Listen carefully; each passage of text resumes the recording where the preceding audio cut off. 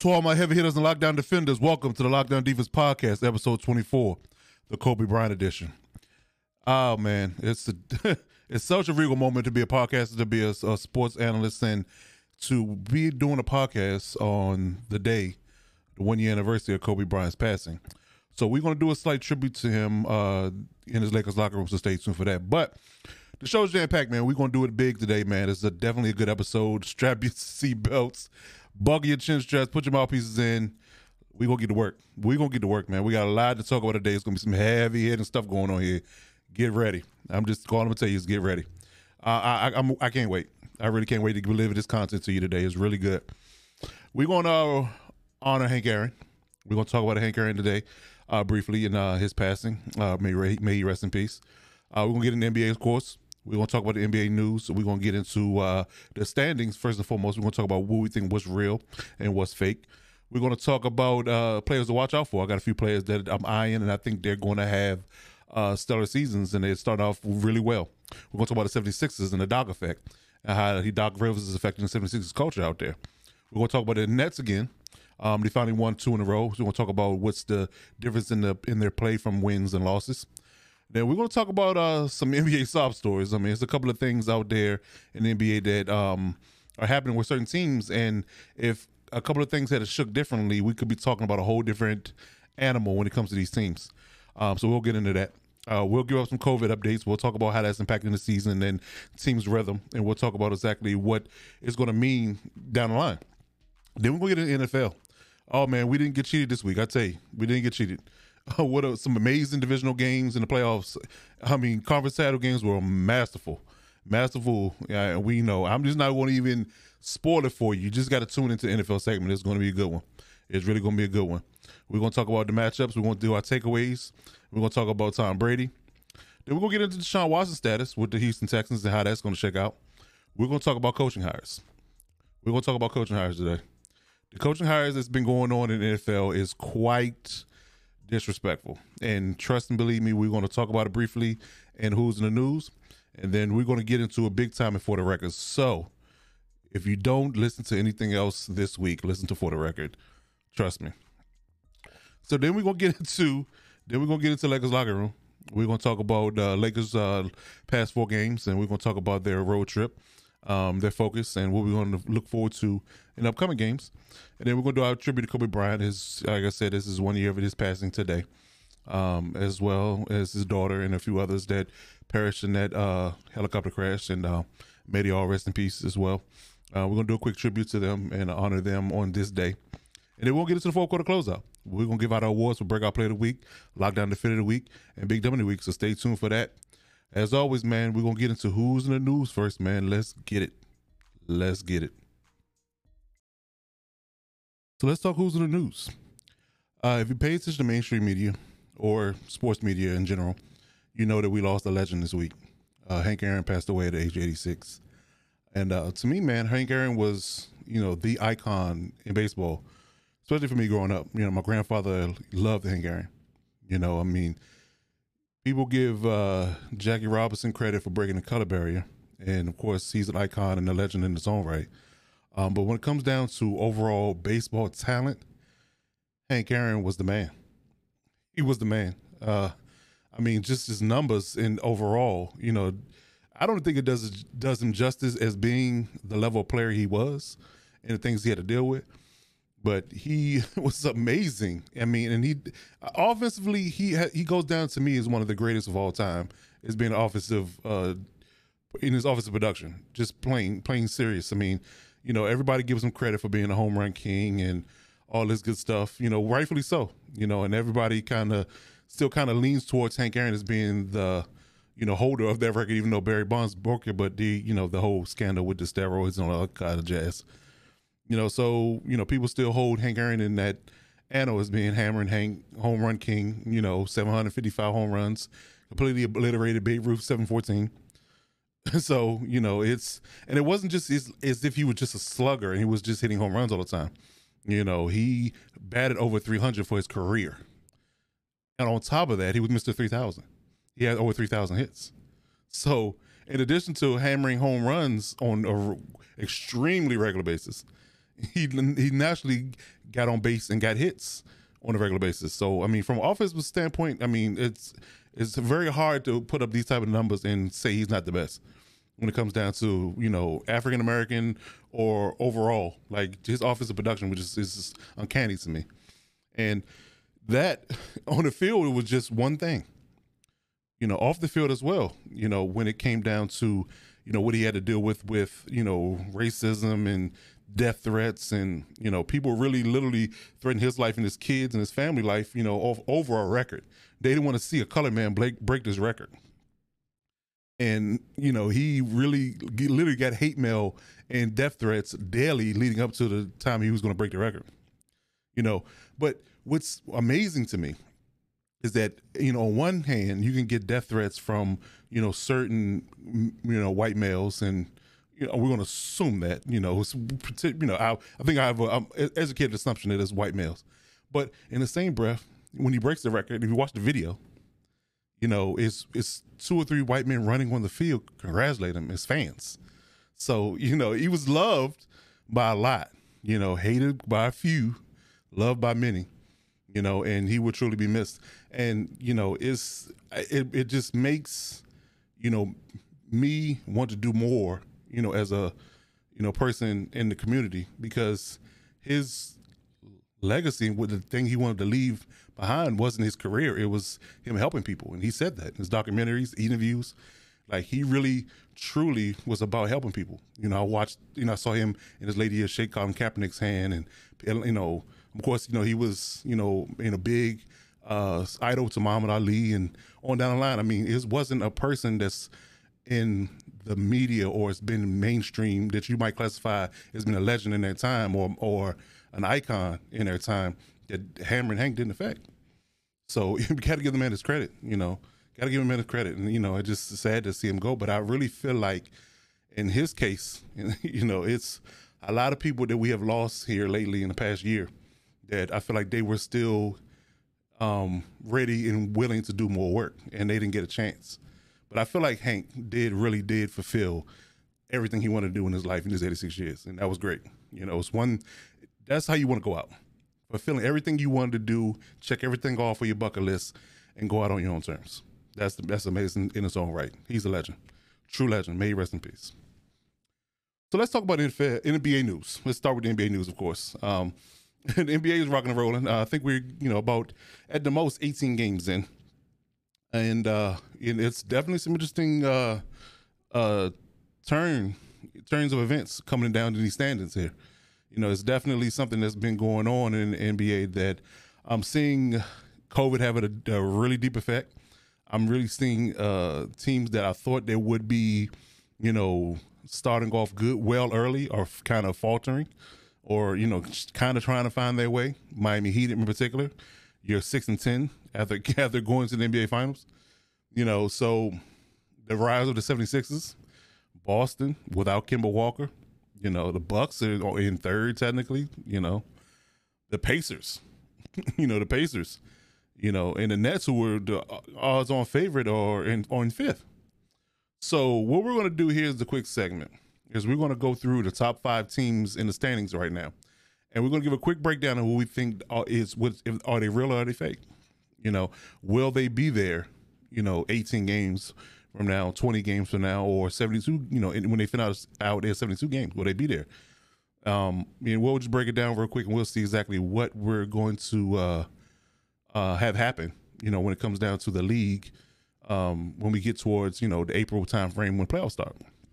So let's start at the East. So right now the 76ers are top at 12-6. They did lose a game last night and it was a shorthanded loss. I mean, so I'm not going to, you know, criticize it, because, you know, Joel Embiid in particular, who didn't play, and his presence is definitely needed and missed in that game. I mean, Joel Embiid is playing out of his mind, you know, and we're going to talk about it in a minute about how, you know, he's taking leaps and bounds in his play in these first 18 games for the 76ers. And the fact that, you know, what's different to me, and I think that really is indicative of what Doc Rivers has instilled in them, you know, from the day he got there. So we're going to talk about that. But the 76ers overall, I mean, I like the way Tobias Harris is playing. I like what Doc is getting from his bench players. Steph Curry in particular. Ben Simmons is playing solid basketball. I'm not going to, give him credit for being, a dominant shooter and scorer yet, because he still haven't developed that in his game. But I mean, team basketball, they're playing really well right now, and I really feel like that will continue, and it will hinge on their coaching. I really feel like Doc is giving them what they've been missing. As far as solid veteran, really big voice presence in the locker room. So I really look forward to the 76ers playing well and continue to play well down the line. Next is the Boston Celtics. They're 10-6. Now, mind you, there's no Kemba Walker right now. He's trying to work his way back. I think he's starting to practice. I'm not sure when he will play, but they're 10-6. And, we expect, Jason Tatum to lead the way, especially with Kemba being out. But Jaylen Brown has been playing out of his mind in the last week and a half, especially. I mean, he has a 42-point game in there. If you look back at his last 4 to 5 games, I mean, just playing, inspired basketball, and I think we need to really pay attention to these young guys. I mean, of course, you look at, the top end teams, you look at the Lakers and LeBron, of course, still being the top dog. You look at KD, you look at Steph, you look at Kawhi, Greek Freak, Giannis. But I'm telling you, these young guys are starting to mature. And, they get a year older and they get a year better. And I think Jaylen Brown and Jason Tatum was taking those leaps. Now, only question I have, similar to the Nets, what it's going to mean when Kemba comes back? Because I like that addition of Tristan Thompson for being a big man to help Theis and down low. And, he's just an animal in the paint. I mean, I almost wish the Lakers had him. But he's an animal in the paint, and that's a great addition for them. It's almost like it's not the same of a scoring threat, but it's almost like when they had, back, I guess they would date back to when they had, was the Kyrie there then? But yeah, you know what? I'm not even going to go there with that particular aspect of it. But Adam Tristan Thompson was definitely good, for them, helping their presence in the paint. And the way Jaylen Brown and Jason Tatum playing on the wing is great. Like I said, only thing I call into question for them is the fact that what they do in the playoffs and how they gel with Kemba when he comes back. Does it change? Because Kemba's going to want touches. He's going to want touches. So what is that going to mean when he comes back? Can they get better, or will they start having some issues? With just the overall energy and synergy. It's just the question for me I have. Now the Bucks. The Bucks are the Bucks. I think they still will, be top 4, no matter how, whatever the Nets do coming, up in the standings, or how the pace is going to keep pace, no pun intended. But I think they'll be there. But again, I just don't like the way the team constructed for a playoff run. I just don't like it. It's just Giannis is not a dominant shooter. He's just a big body. His game doesn't translate to the playoffs well. He has bad games when he shouldn't. People have started to really understand what they need to do defensively against him to stop him from, affecting the game. And good defensive teams are going to be, very honed in on that. And they're not going to allow you to do those athletic and strong and, above the rim things. And, if you can't knock down a consistent jumper, I'm sorry. Y'all can go home. Second round, third round, just depends. But I really think that they are really pretenders, in all honesty. Same thing with the Pacers. I think the Pacers are playing well, 10-7. But, I'm not sure where their roster constructed overall. I'm not sure they can sustain it either.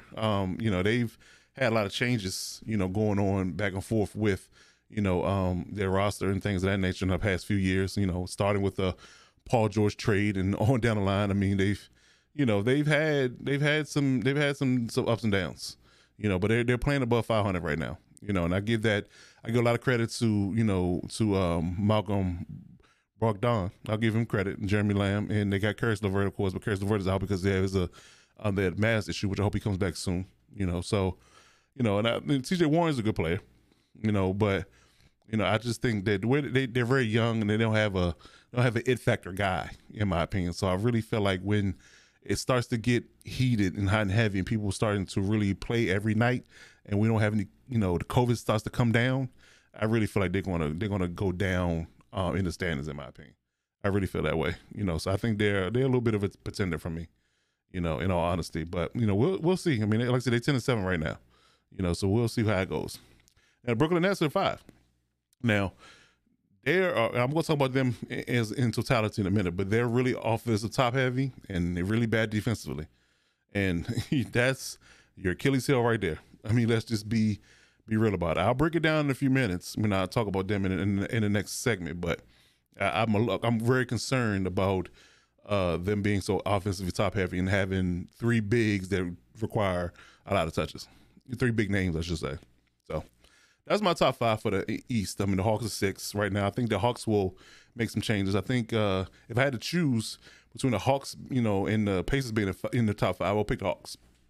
I think the Hawks will make moves. I like their roster. I like Trae Young. He's making strides. He's getting more mature. So I like Trae Young in that team. I like their roster much better than I like the Pacers roster, to be honest. I mean, let's just be real. I mean, with them having Bogdanovich back and they got Clint Capella, Cam Reddish, I really like their roster more so in Gallinari. I really like their roster, how they has constructed more so than like the Pacers. I think they'll end up figuring it out and switching with the Pacers and those standards. So let's move over to the West. So of course, Lakers are top right now, 14-4. They just beat the Cavs last night, and LeBron had a nice game, really nice game. Of course, and we don't have to belabor this point. We discuss this every week in Lakers locker room, and we'll discuss it again this week. I feel like they're going to be there, top 1 or 2. It just depends on what we do against good teams. Because the Lakers and the Clippers are right neck and neck. 14-4 and 13-4. So they're right there, only half game back. So on to the Clippers. I think that the Clippers are fine. As well. I think they're really good defensively, and they're Kawhi and Paul are playing really well. I think they'll be there and they'll stay there.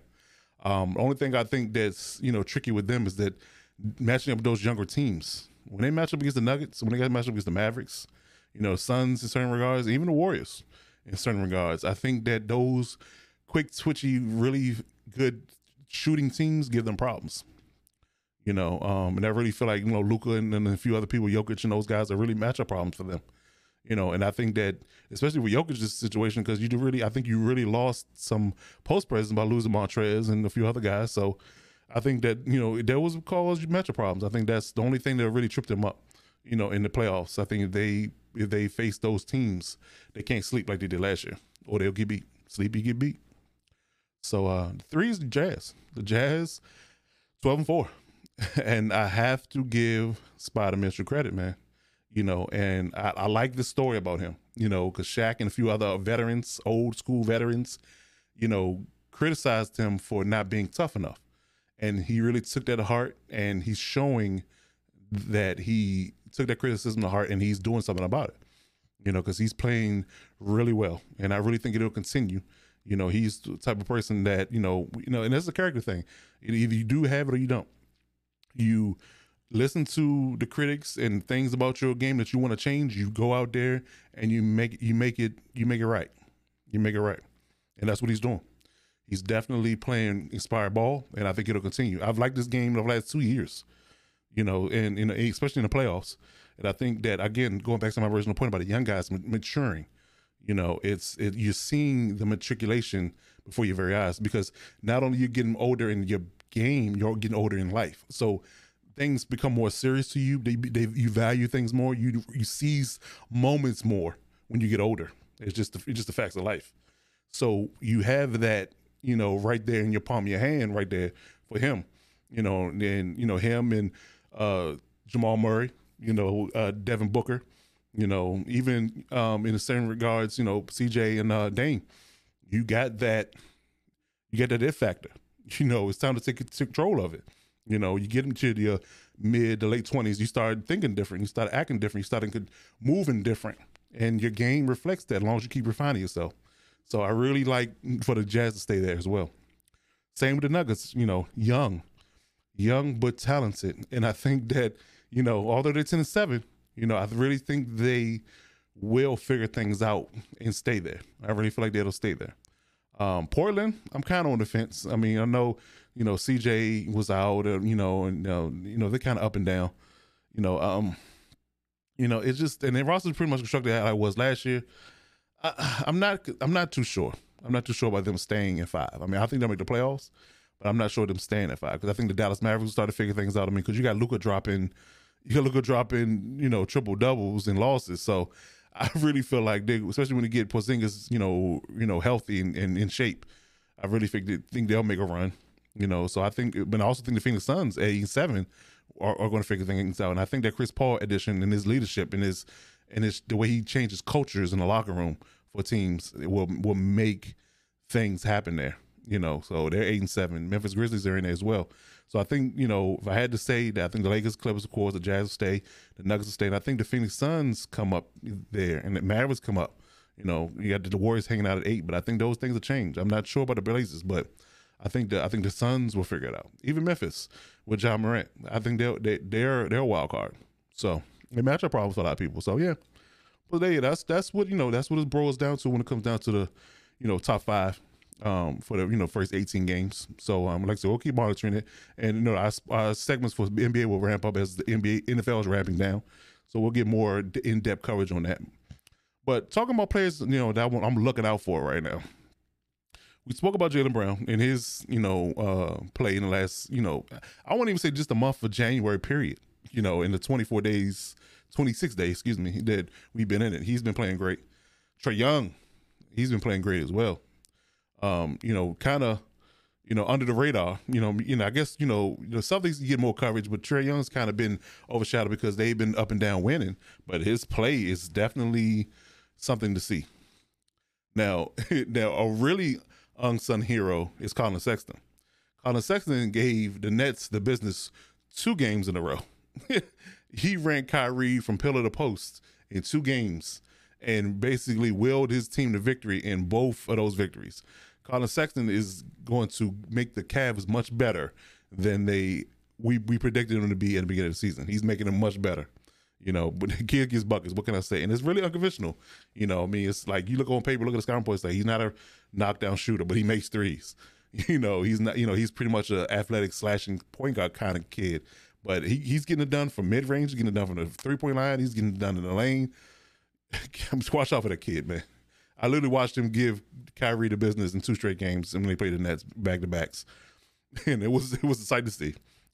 So if you got to guard Colin Sexton here in near future, strap up. Another guy we want to talk about too is Nikola Jokic. Whew, oh man, the stat lines for Jokic. I mean, just Google it. It's amazing. And for him to be a European player and not be hyper athletic, and things of that nature. I mean, he just gets it done. And we talking about stuff in the stat sheet. I feel like I think his last game before last, he had 22 rebounds. Oh man, it's crazy. It's crazy. So I mean, like I said, players to watch out for in this next stretch is Sexton, Brown, Young, Jokic. They're getting it done, man. They're getting it done. That's all I can tell you. They're getting it done. So let's talk about the 76ers and Joel Embiid's rise.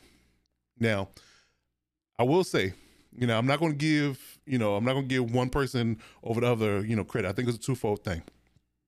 Joel Embiid getting a year older and Doc Rivers coming in the locker room is the catalyst, in my opinion, of his play and his seriousness and his toughness in this season, in his 18 games he's played so far. I mean, he didn't play last night, obviously, but that might have just been a rest thing, because I'm kind of hoping he plays. They'll play the Lakers soon, so I want to see him play against us. But it was a match made in heaven, in my opinion.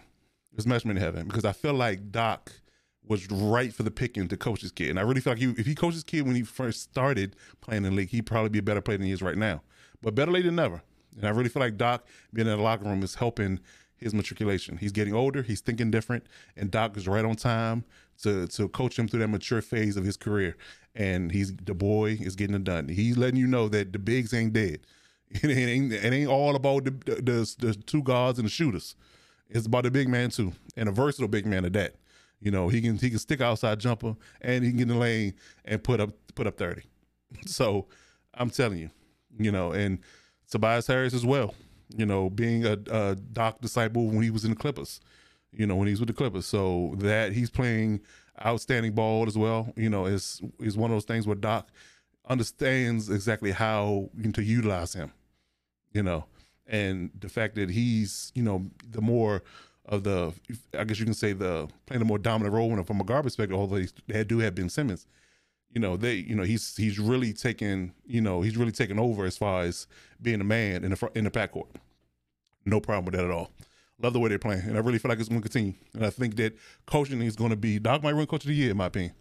You know, he really might, and that will, you know, definitely make my day, because I really feel like the Clippers shouldn't have fired him in the first place. And, you know, he just goes over to the situation in Philly and takes over this young team and takes them to the moon. So I'm with it. I'm with it. So staying in the East, let's talk about the Nets. Now, the Nets worry me. You know, like I said, I'm a KD fan. You know, we grew up in the same neighborhoods. Different times, we grew up in the same neighborhoods. That's my guy. You know, loved him when he was in OKC. You know, definitely love to see him play with the Warriors, because I love stuff too. And Clay, you know, and I love to see that team, you know, because the Lakers were in those down years. So, you know, just as a fan of the game, love to see them play ball. But what concerns me about this team is that, you know, you have a ball dominant Harden, you have a ball dominant Kyrie, and, you know, you just have a dominant player overall in KD. All right, they got defensive issues big time. I mean, it's really bad. Like, you can't be successful in the playoffs going into a situation where you just have to outscore everybody. I mean, literally, yes, they won 2 in a row. Yeah, all credit due to that. But it was a literally, I have to outscore my opponent situation in all of the games they played together so far. I really have to outscore, because we're not going to play any defense. And that Suns mentality that D'Antoni, you know, Steve Nash, Amari Stoudemire philosophy of playing ball is not going to work in the playoffs. And when is D'Antoni going to wake up and smell a coffee? Everything you've done, and he keeps getting jobs, it's never worked. It's never worked, because the playoffs are different, bro. The playoffs are different. So I'm sorry to tell you that, you know, unless y'all figure out a way, and it may not happen this year, but unless you figure out a way to play better team defense, you're not going to go far. You're not going to go far. And it's sad, because the team is very talented, but they sold the farm defensively to get Harden. And they had to, because nobody was going to sell Harden for cheap. So, you know, you lost Dinwiddie with your injury, unfortunately. You know, he was definitely a good defender. You know, and then you traded away all the rest of the guys that were good defenders. You know, that was going to help your defense. You know, imagine if they kept those guys somehow, they really will be formidable. But I don't like their defensive prowess right now. I don't. It's bad. It's really bad, and they gotta fix it. If they don't fix it, they're gonna take early eggs in the playoffs. I'm sorry, you know, because again, playoffs are different. You know, you're not gonna be able to put up 125, 130, 135 points a night on better teams. It's just not gonna happen. You know, yes, you can do that against the Cavs. You know, although you lost them twice. You know, yes, you may be able to do that to the Magic, but you can't do that to really good defensive teams. It's just not gonna happen, and you're gonna see. You know, let's just watch this schedule for the next few weeks and see when they play these good teams how different it is. I mean, the Bucks took them to the brink. You know, and playing them, that's the one game that I don't think they had Kyrie for that game, but that was a rough game. And I mean, let's just put it into perspective. They struggled against beat up and you know, I guess you can say a light roster in the Heat last night. They literally was fighting tooth and nail with the Heat, who was missing Jimmy Butler, missing Tyler Hero, and a few others. The only person that was out there was Bam, Dragic, and Duncan. You know, so you struggle with them for 3.5 quarters. So what does that tell you? When you face, you know, just the Celtics, you know, I mean, even Toronto being a really good defensive team, will face any of these teams in the West, especially the Clippers or the Lakers. I'm just saying. That's problematic. It's very problematic, you know, and I don't know what you can do to fix it. I mean, it might take a year. You might have to retool some things, revamp some things, get some guys back off injury, and then go back at it again. But I tell you this, and I'm gonna move on after this. I'm gonna tell you this point: Kyrie does not fit. He does not fit. And if I was going to be bold, I would trade him for some defensive help. I would literally trade him because I really feel like Harden and KD work together well because KD can play off the ball and Harden can bring the ball up every time, and he can create and kick and get his own offense and be dominant. Kyrie is that awkward friend that people have that don't necessarily want to bring them around when you go to parties. That's how he looks when he's playing with his team. And I watched him for 3 games now. He's that awkward friend. Everybody, seen that awkward friend like, oh, why you bring him? He's that awkward friend. So I just don't know I don't know what you're gonna do with him because he looks lost out there. He looks lost. Like he just don't know where he fit in at. He don't know where he don't vibe with the rest of the group. And that's that awkward friend. So I'm just sorry. I feel like they should trade him for a defensive help if they want to make a run this year. If they don't, then you can figure it out in the offseason, but your defense is gonna be a problem. Just saying. So as we wrap up this segment, we're gonna get into a couple of quick stories that it's very sad but true, and it really sucks for us as fans. Starting with, and I talked about this in the past podcasts and things of that nature, but to see the way Steph is playing and how he's back to his form, it's sad that Klay Thompson's not playing. It's really sad. And if you can imagine Klay playing with his team right now, what they would do. I really feel like they would be middle of the road playoff bound at this point. They wouldn't tap they wouldn't break the upper echelon. I don't think they would break, 2 or 3, but I really feel like they would be 4. I mean, we just missed the Klay, man. As fans, we're missing Klay, man. I really feel like Klay and Steph and that team, with young Wiseman and Wiggins and Draymond. Oh man, the injury gods cheated us, bro. They cheated us. It's sad. It's really sad that we don't have Klay this year. I mean, hopefully we'll get him next year. Heaven forbid that he has any setbacks. But it sucks not to see them back in their form, and you just strike another year off their career together. Because they haven't been together in 2.5 seasons. So, oh man, it's rough. I just can't wait till he gets back on the floor and plays with him again. I mean, they're gonna be a little bit older, of course. But kudos to Steph for breaking, Reggie Miller's, 3-point record.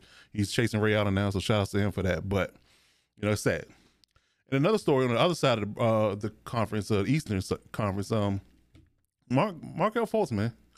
Markelle Fultz is playing great basketball. He finally was taking those leaps. Again, getting older, he was taking strides. He was playing really good basketball. And Nikola Vujovic, man, that lighting it up, despite the fact that Fultz is not there, lighting it up.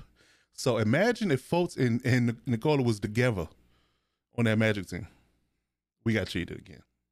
If Fultz hadn't tore his ACL and Klay hadn't ruptured his Achilles, imagine what the Magic and the Warriors would look like right now. We got cheated. We got injury gods cheated us real bad.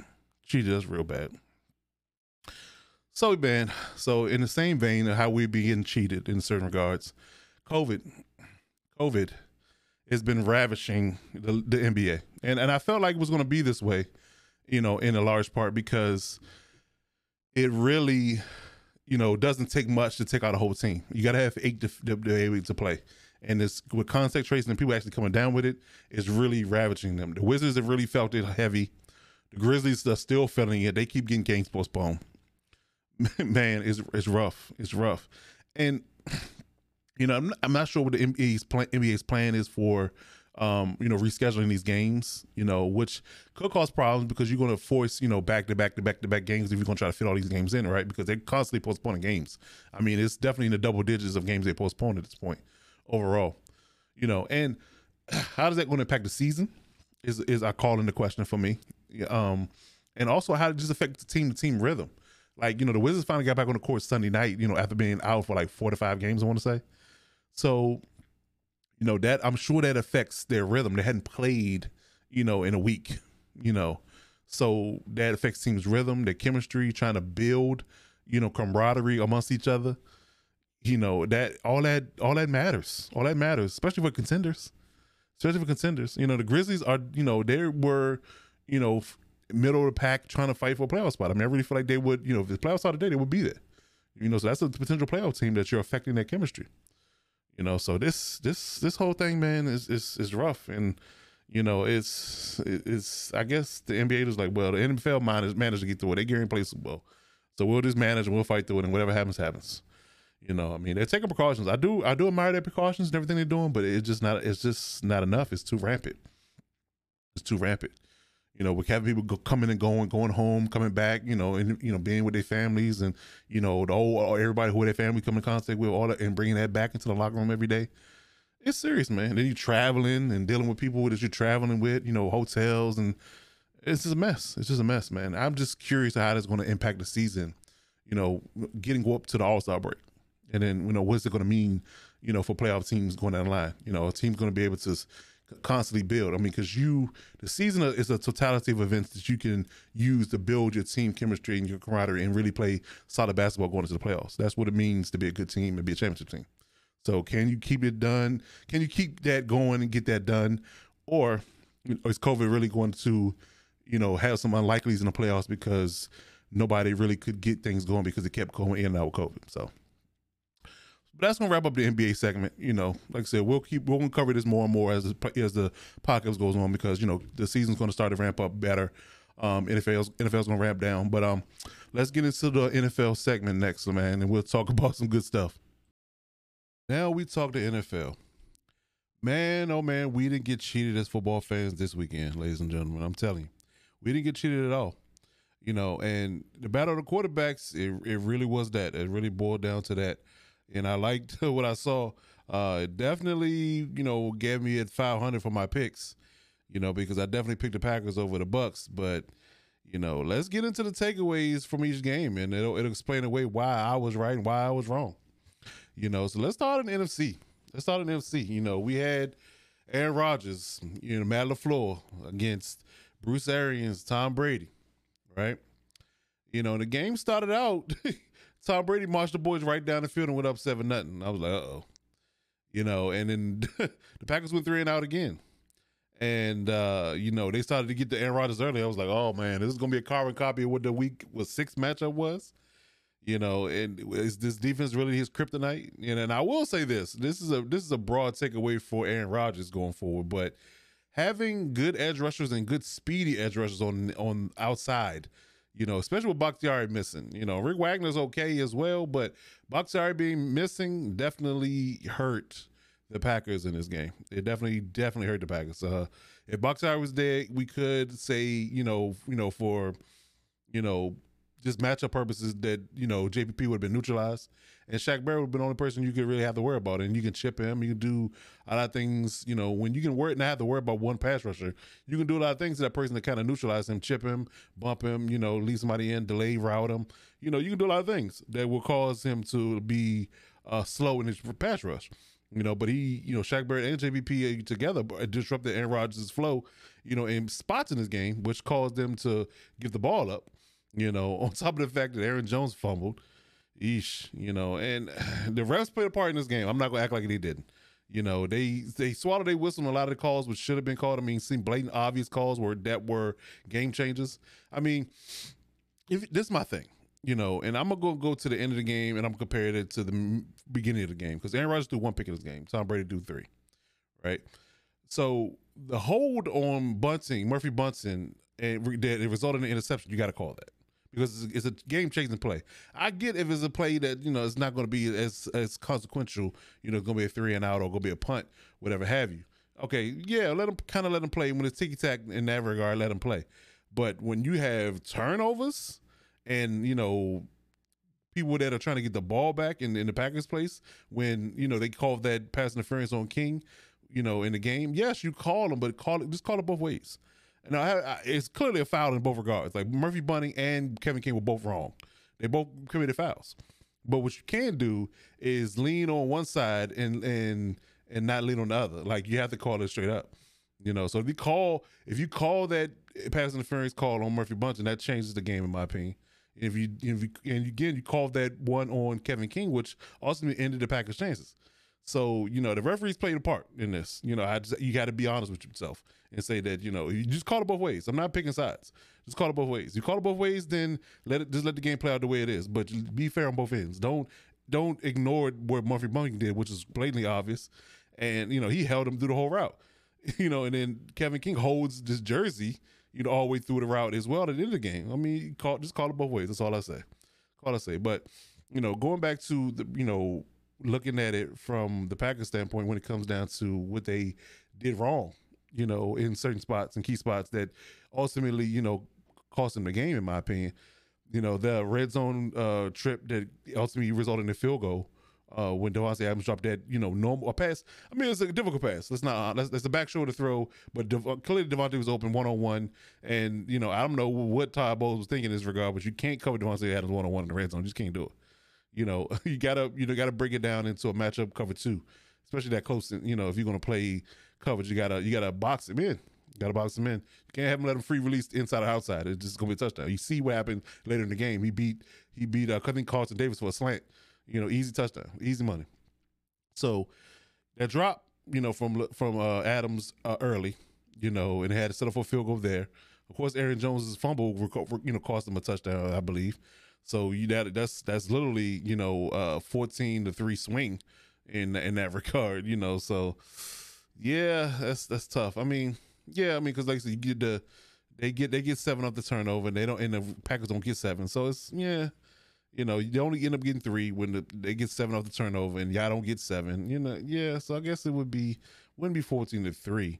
But it would definitely is a game changer. And look how many points they lost by. So you just match up the math there. They lost by that particular amount.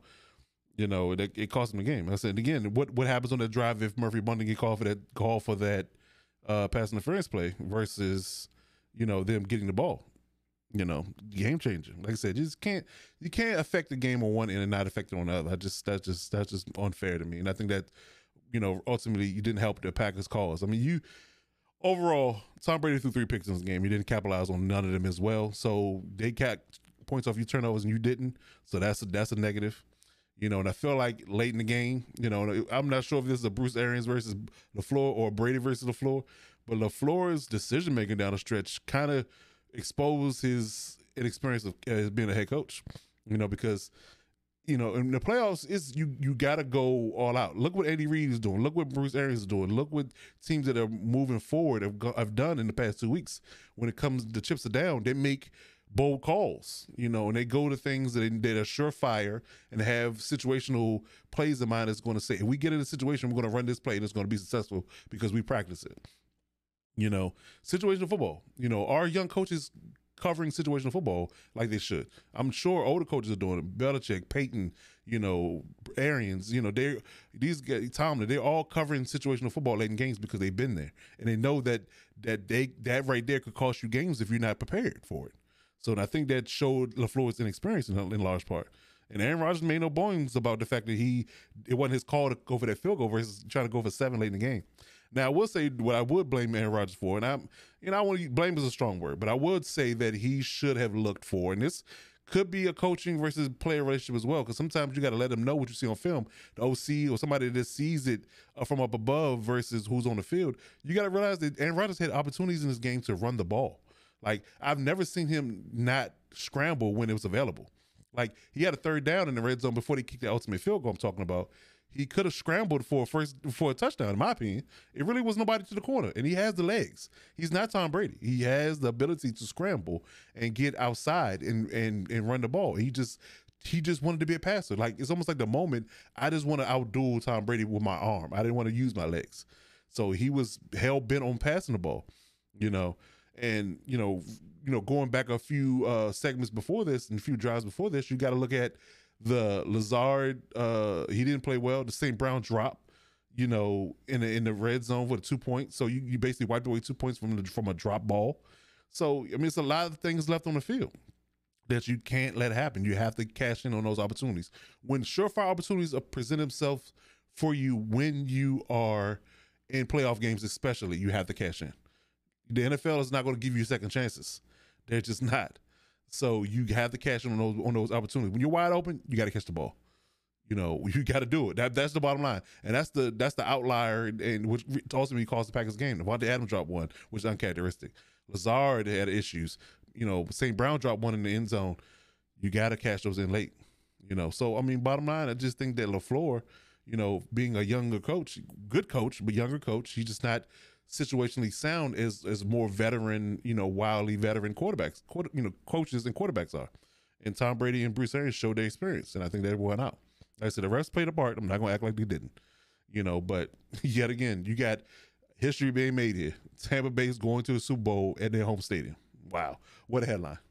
What a headline. So Tom Brady goes again. Nobody expected it. Everybody was writing them off. They said they was going to have a good season, make the playoffs, but they weren't going to make it. The Saints were going to beat them or the Packers were going to beat them. They beat both of those teams. Look at this headline before we move on to talking about the AFC. Tom Brady retired Drew Brees in all point. I mean, it's not official, but let's be honest. He retired Drew Brees, and he beat Aaron Rodgers in the playoffs. And still in that game, he threw 3 interceptions. He still beat him. And then he goes to the Super Bowl and plays Patrick Mahomes. Now he beats Patrick Mahomes. What else they left to do? 7 titles out of 10. You beat everybody, that's noteworthy and young and old that are good, elite Hall of Fame type caliber players. I'm just saying, look out for it. I mean, I don't know if he wished this was going to happen to him this early, but the opportunity is there. The opportunity is there. So let's shift over to the AFC. The AFC game, I was, everybody knows and listens to my podcast knows that I'm a Josh Allen fan. I really appreciate and marvel at his matriculation this year. And him going up against Patrick Mahomes, like, if you listen to that particular podcast, going back to my earlier, weeks when I talking about this matchup they had in the regular season, I was looking for Josh Allen to take that step then. He didn't, but, he did subsequently after that. And then, I want to say 9 to 10 straight weeks, maybe more, that he played at a MVP level. So here we go again, matched up with who is the future for all intents and purposes in Patrick Mahomes. You got to be able to, as Ric Flair always said, to beat the man, you got to beat the man. I'm just saying. So this is what you got to do, Josh Allen. So we get in the game. Game starts. The Bills go down. The Chiefs go 3-ish and out. I'm not going to say exactly 3 plays, but they go, they punt the ball. And the Bills drive down, and he had a couple of miscues in the red zone. They end up getting a field goal. They kick a punt to Mecole Hardman after going 3 and out for the next subsequent drive. Now, mind you, the Chiefs started slow because if you follow in the timeline here, the Chiefs punt the ball, Bills get 3. The Chiefs punt the ball, then the Bills punt the ball. But the Bills punt the ball to Mecole Hardman deep in their own territory, and he muffs the punt. And he mustered on the 3-yard line, and they get the ball on the 3-yard line, punch it in. Now we're up 9-0, which should be 10, but the freaking field goal kicker missed the tackle field goal. So now it's 9-0, right? But the Chiefs are notorious for starting slow.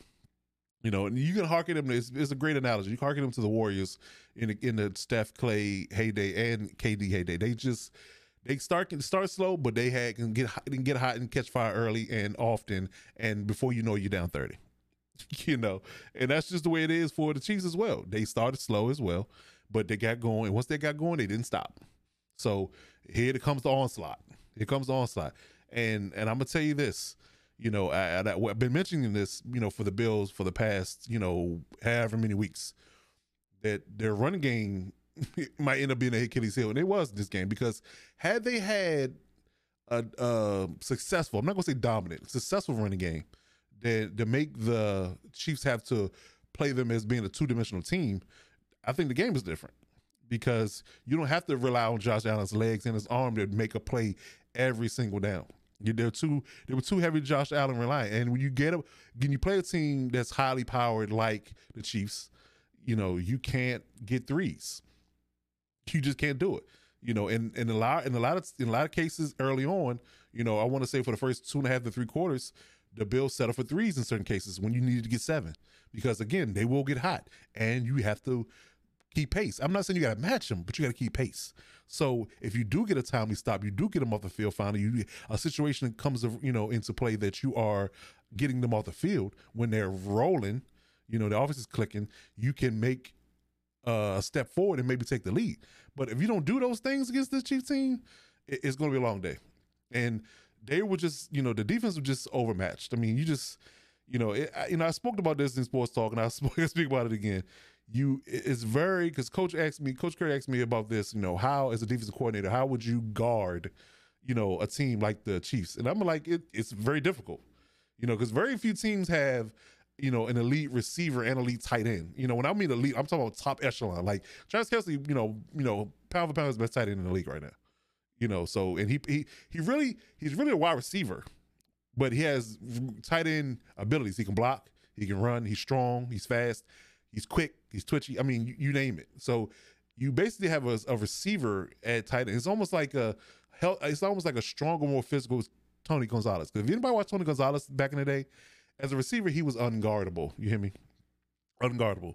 You look up prototypical receiving tight end in the league, that's Tony Gonzalez.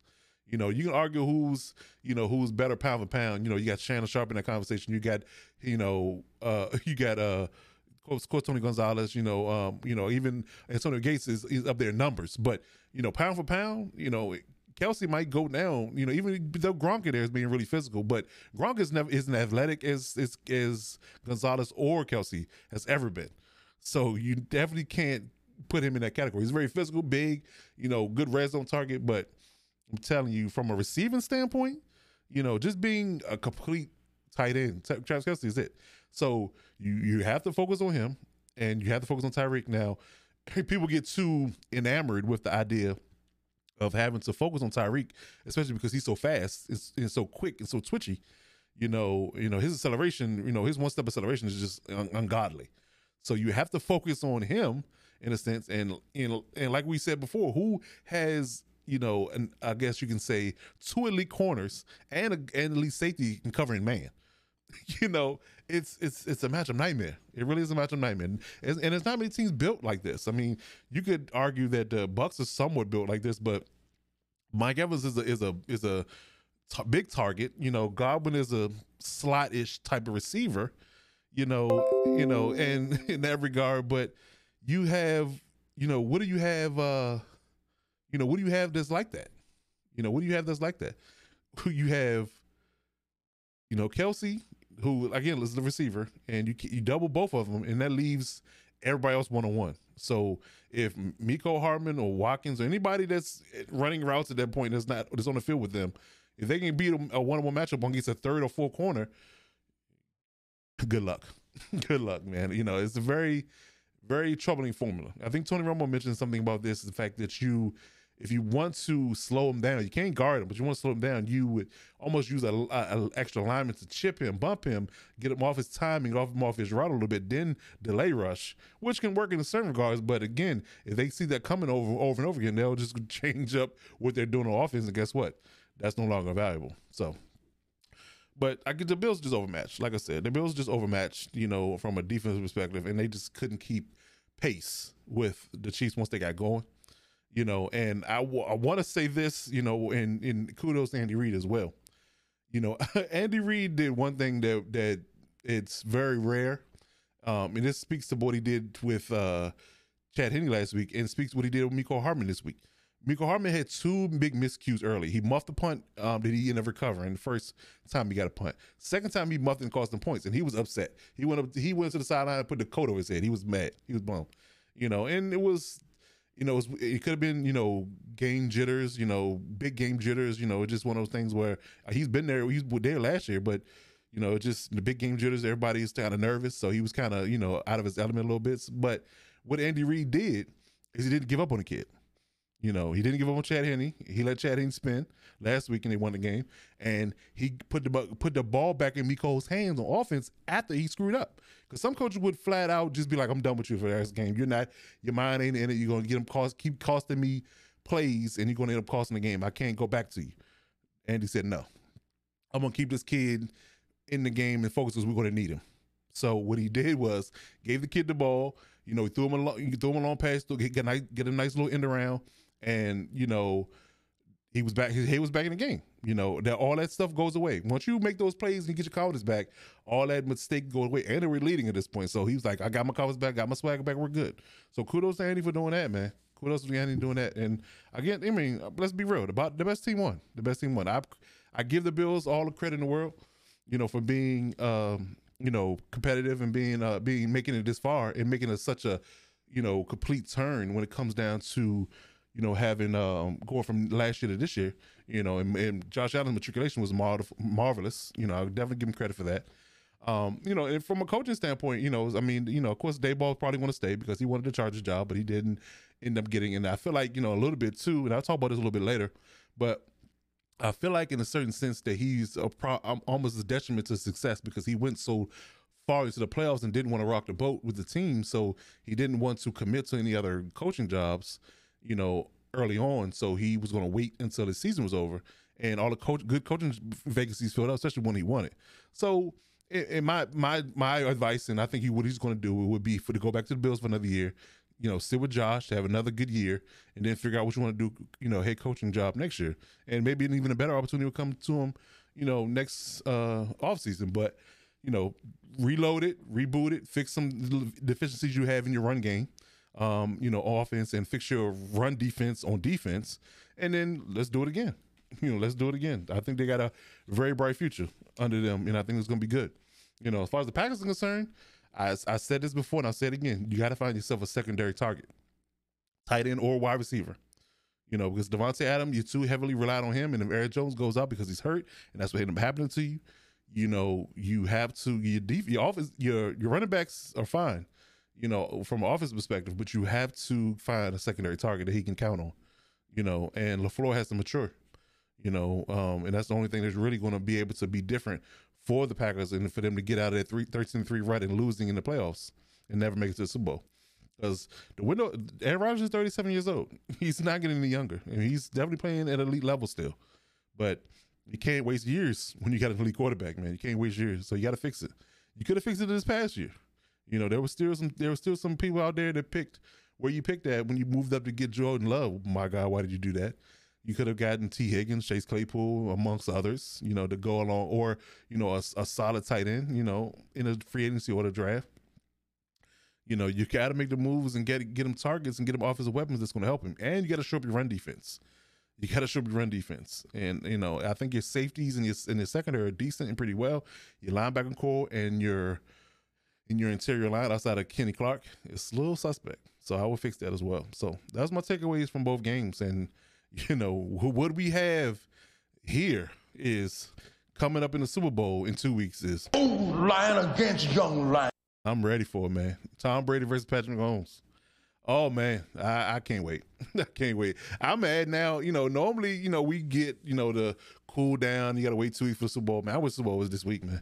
It's rough to wait. You got the Chiefs against the Bucks, and the Bucks are playing in their home stadium, which has never happened in the league before. History in the making, and it's such a pandemic and COVID-riddled season. You got the Bucks playing in their home stadium for the Super Bowl, man. You can't write a better storyline. And again, old lion versus young lion, the GOAT versus the young GOAT. That's what they called him. I'm not saying that he's going to surpass anybody when it comes down to legendary numbers that Brady, Breeze, and all those guys got in the top 5 of all time. But he's making a hell of a case early. I'm just saying.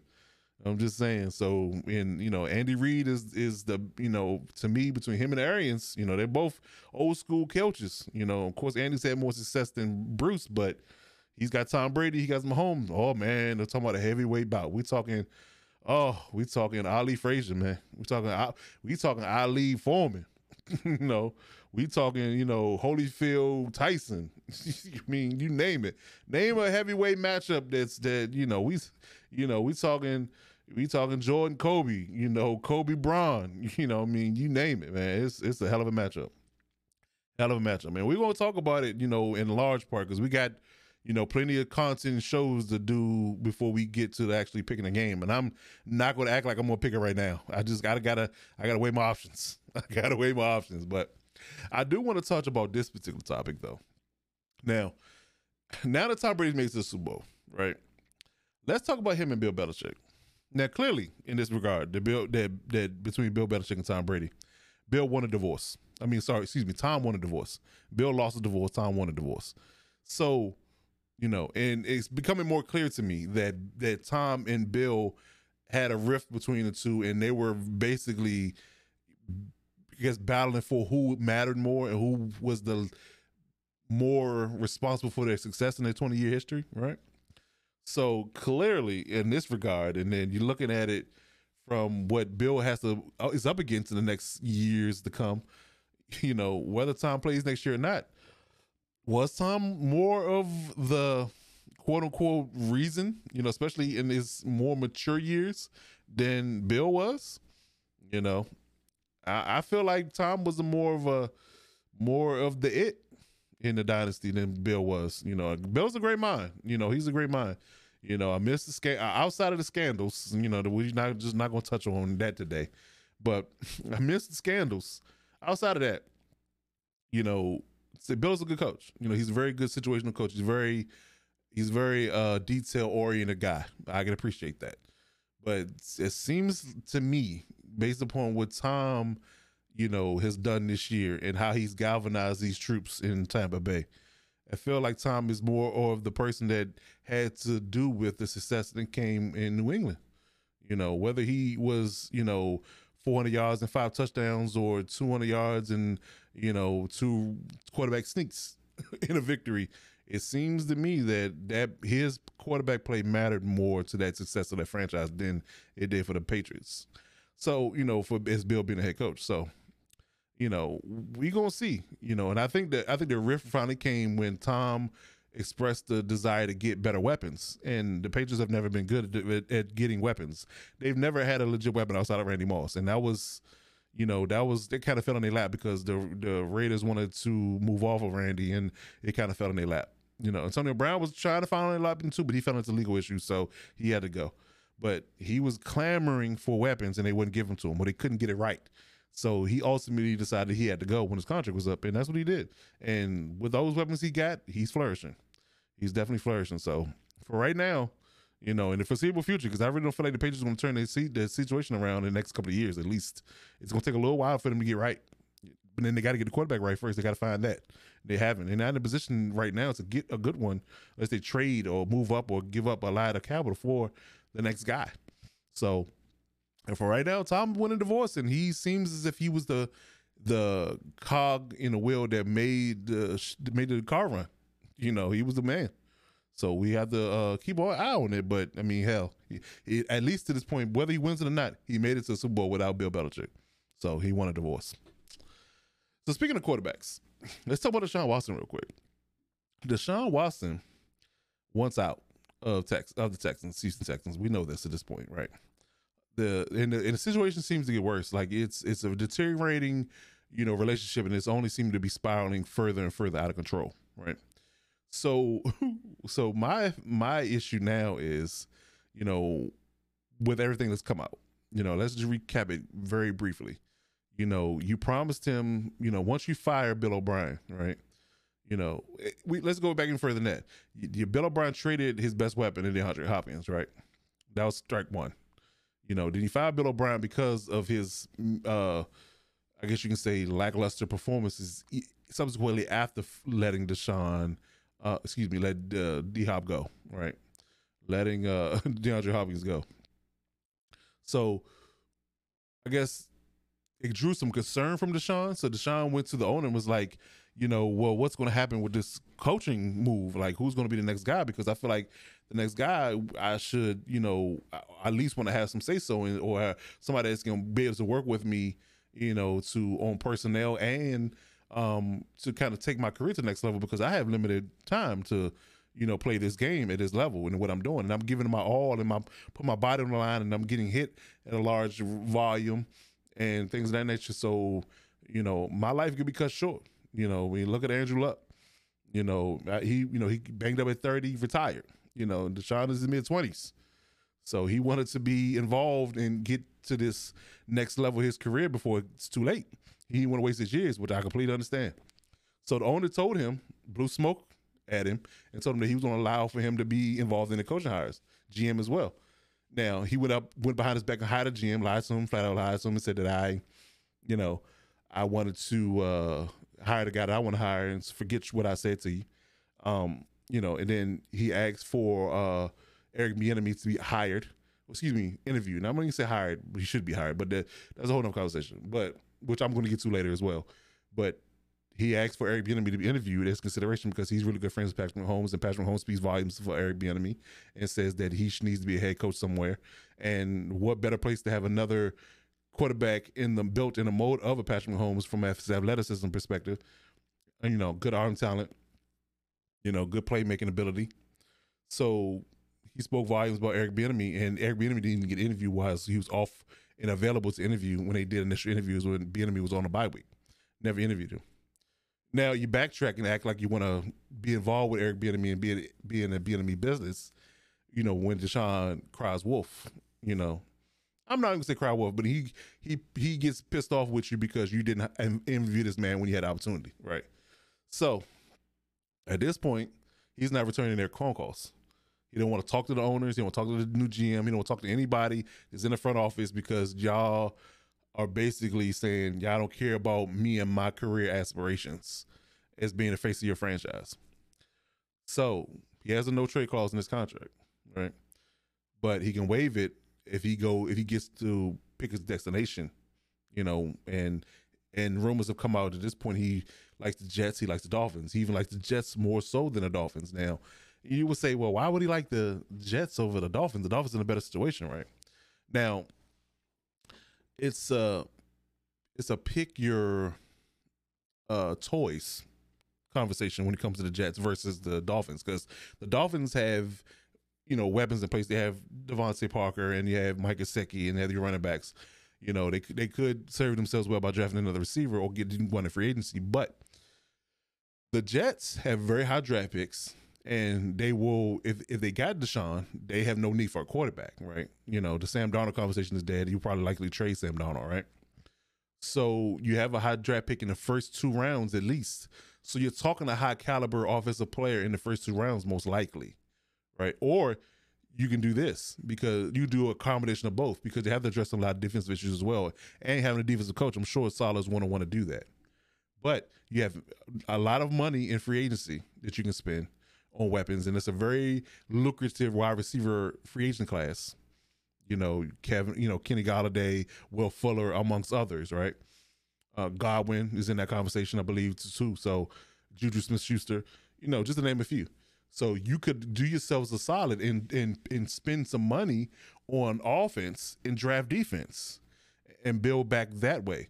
So he gets to handpick his offensive weapons in veterans or Jamar Chase or, the Heisman Trophy winner himself, the God MC, from Alabama. We just gonna give him that because he had a massive season, man. Oh my God, he really did. But I mean, overall, like I said, he can pick his weapons. He can pick his weapons. The defense will be better, obviously, because he got a defensive head coach. I mean, it doesn't seem like a horrible situation. And it's a big market town. Miami is not as big of a market as New York is. Let's just be honest. So big market town, pick your weapons. I can pick and choose who I want to throw the ball to, and I ain't got to deal with whatever you give me. It's a good situation. So we'll see what shakes out. I'm curious, because, there's a lot of people that can benefit from Deshaun's services. There's quite a few teams out here need a quarterback. The football team needs a quarterback.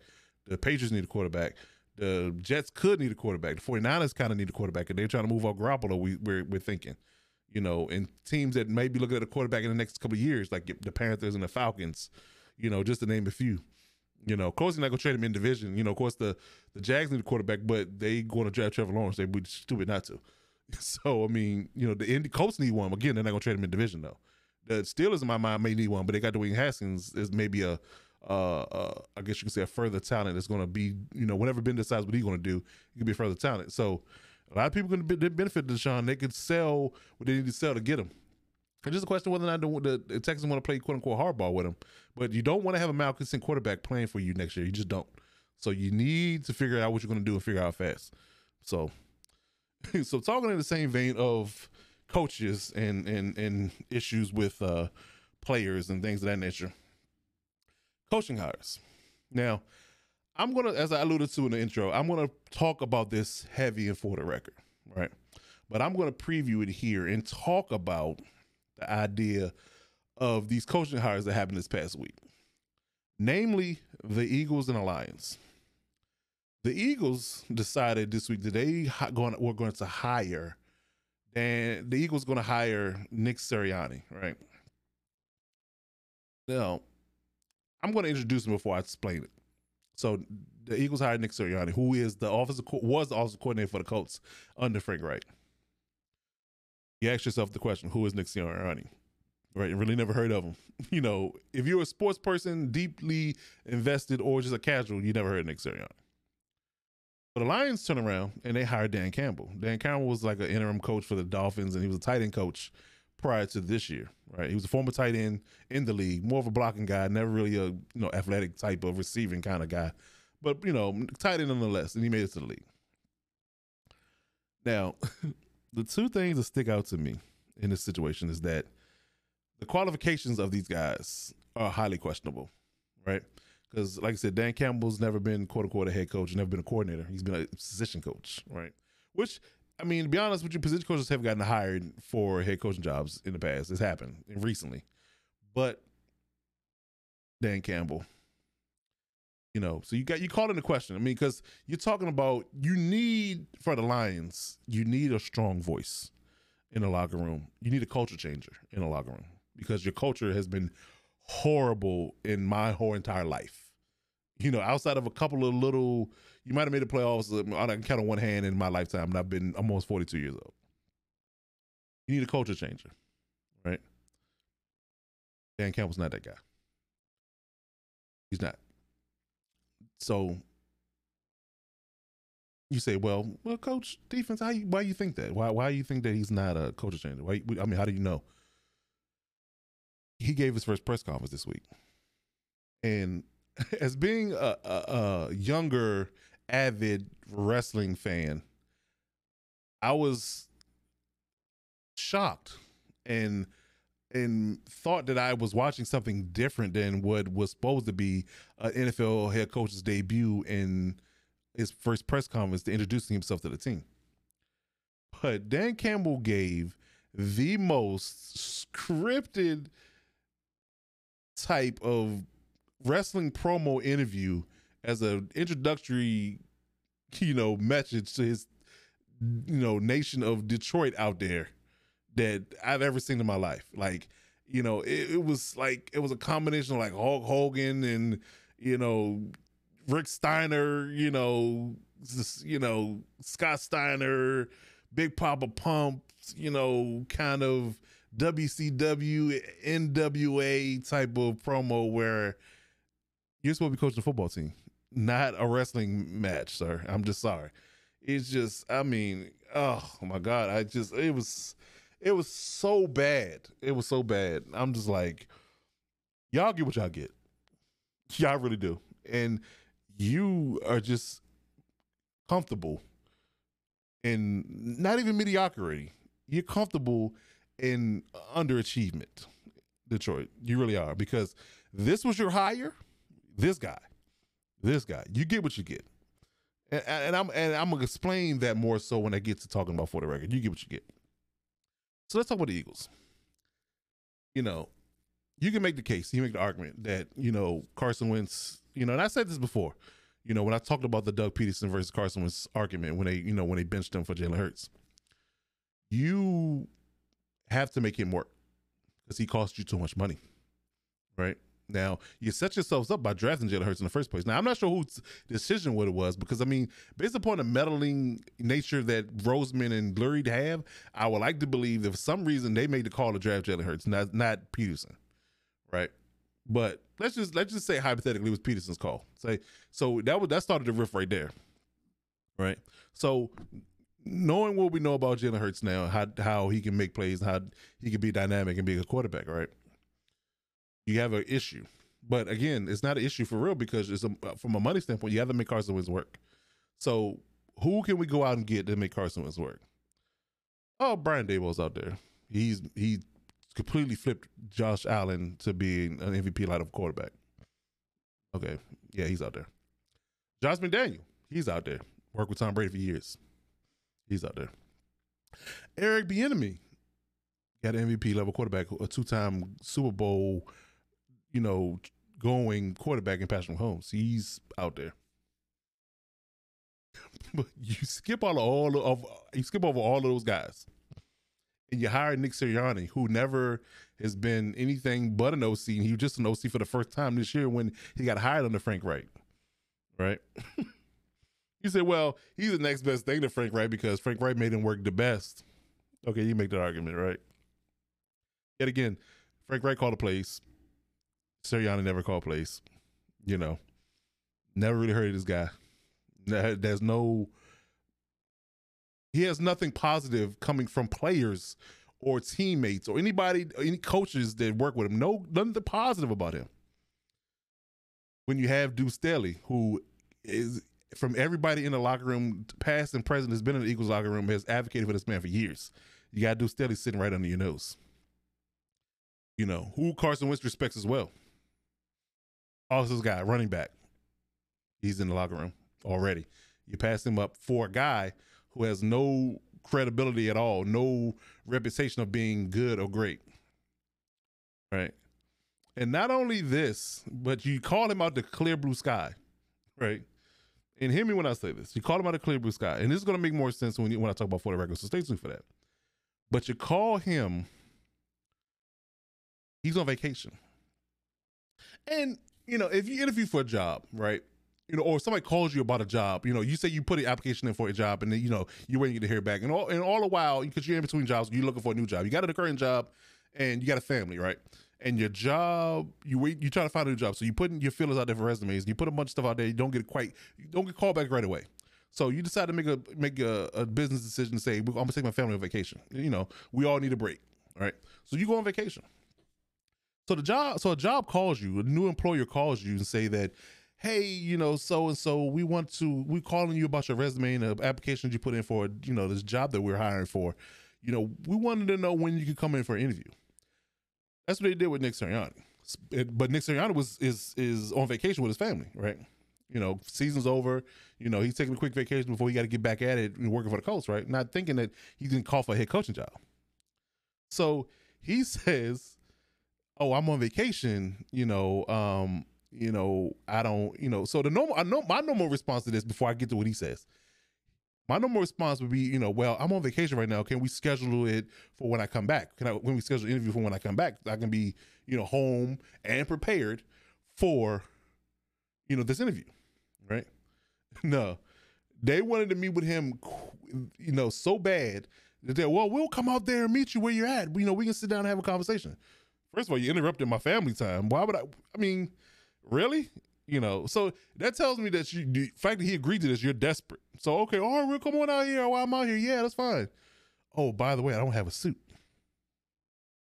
You don't have a suit for an interview? You don't? You don't have a suit for an interview? Really? I mean, you're on vacation, so I get it.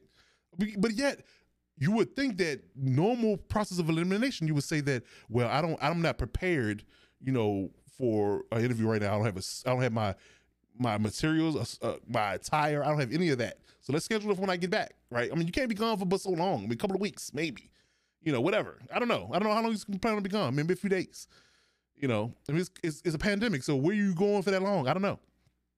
Schedule it for when you get back. But they couldn't wait, and neither could you, because you offered them to come out there, and they said, well, I don't have a suit either, to interview. Oh, don't worry about it. We won't worry about the suit. Matter of fact, we'll come out there in sandals and beach gear too. We'll interview you on the beach. We'll have our, boat shoes and our khaki shorts and our, button down shirts, and we'll just live it up out there. Really?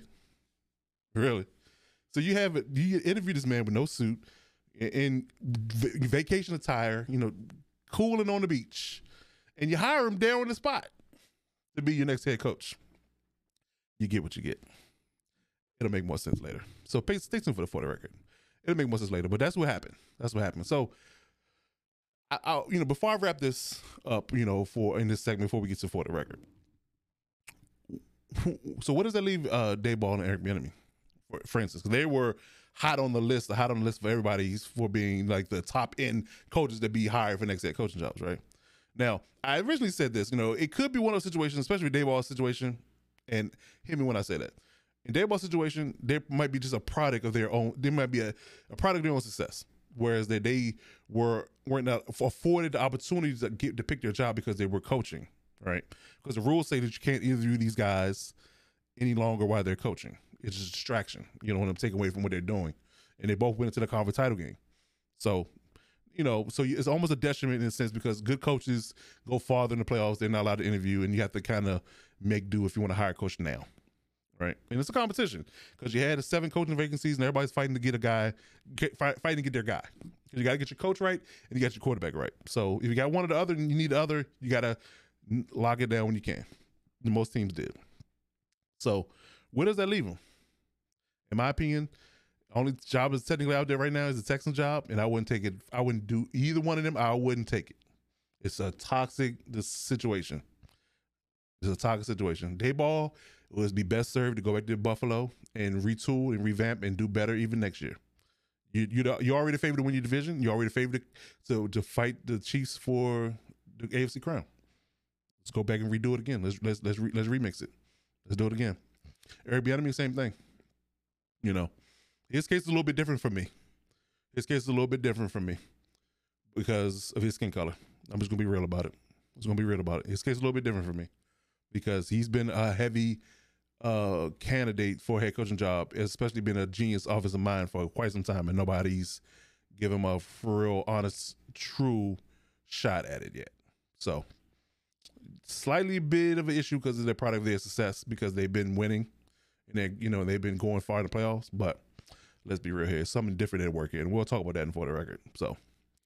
But, to wrap it up, COVID updates, not a real big issue. Few injuries were more of a play in these playoff games than it was COVID. Wasn't a whole lot of COVID issues for real. Didn't affect the game at all, which is good. Another week in the books. I think that's 2 to 3 weeks now that it really didn't affect the game. It affected the Browns game in the wild card round, but it didn't affect them in anybody in the divisional or the championship game. So that kudos to that. So we didn't have any significant cases. Antonio Brown was hurt. Eric Fisher went down today. And Bakhtiari's been out for a while. But those are significant injuries, but it wasn't COVID related. So we're thankful for that. So we're going to pick this up now. We're going to go to For the Record. So stay tuned for that. It's going to be a good one. It's the Lockdown Defense Podcast.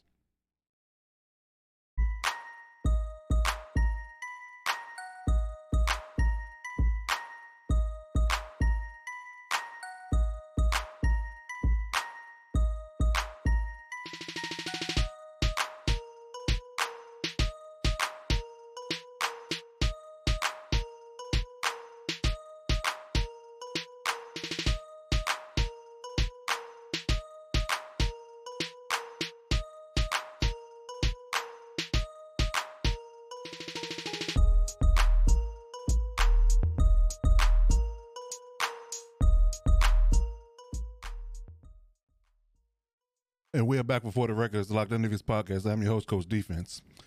If you listened to the last segment, I'm sure you know by now what I'm going to talk about. And it's one of those things where I just really wish I couldn't stop talking about it, but it's not going away. And in addition to not going away, it's getting worse and worse and growing in an uglier and uglier head by the minute, by the day, by the hour. And we're talking about coaching hires in the NFL. I literally watched in complete and utter disgust as the Lions hired a pro wrestler for their head coach and hired a guy that never sniffed a leadership role, let alone a head coaching role in Philly. Right?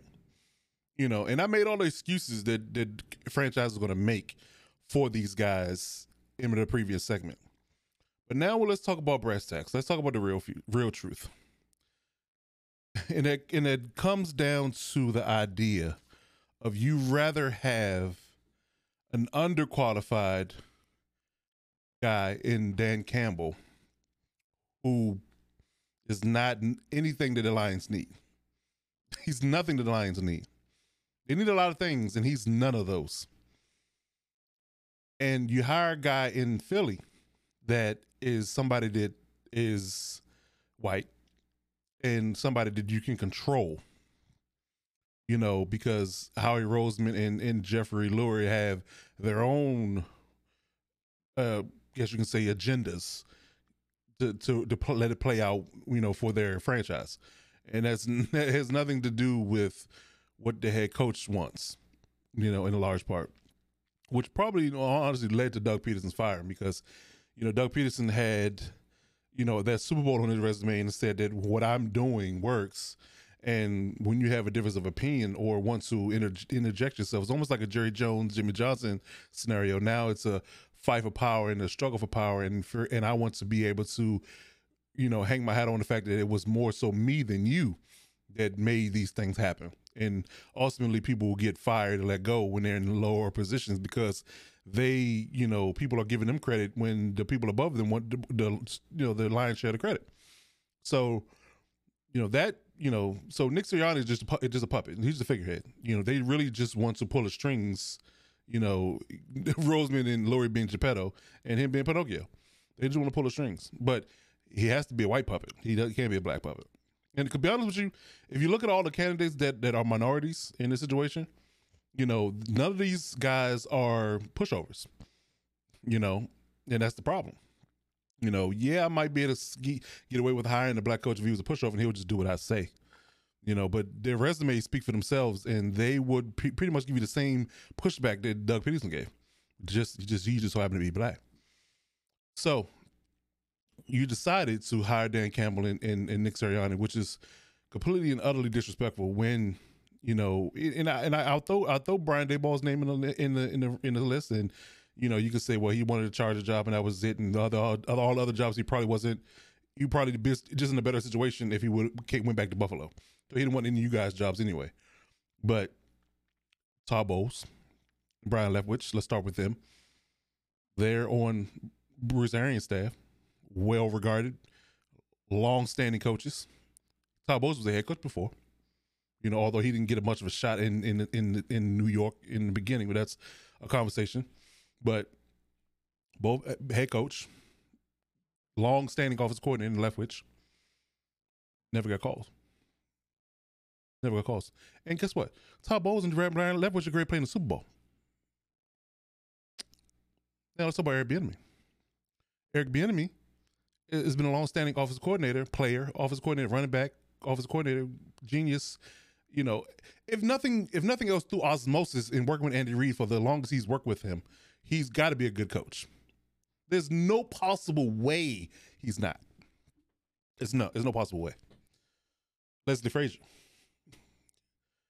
great defensive-minded head coach, previous head coach, great defensive-minded coach, deep into the playoffs. Jim Caldwell. Now let's talk about the Jim Caldwell effect. Jim Caldwell went to the playoffs 2 out of his 4 years with the Lions and got fired unjustly for Matt Patricia, who couldn't spell playoffs. If it was fed to him in a fat hero sandwich, couldn't spell playoffs. He got ousted for Dan Campbell. Lions don't want to win. They don't want to win. And I don't wish any well on them, to be honest. I don't. You get what you get. And I said that before, and I'm going to say it again. You get what you get. Because Dan Campbell's not fit for this job in the least bit. But you would much rather hire a unfit, out of character, completely underqualified person because he's a white male, versus hiring a highly qualified and overly qualified and culture-changing mind of a Brian Leftwich or Todd Bowles, Eric Bieniemy, Leslie Frazier, Jim Caldwell, because they're black. Let's just be honest. Which is completely and totally, obsessively disrespectful now. It's the level of disrespect has gone to an irate level at this point. It really has. And there's no cleaning it up. It is clear and obvious. And it's more glaring in this particular, year time frame, when you have racial and social injustice messages all over your field and all over your players every single day.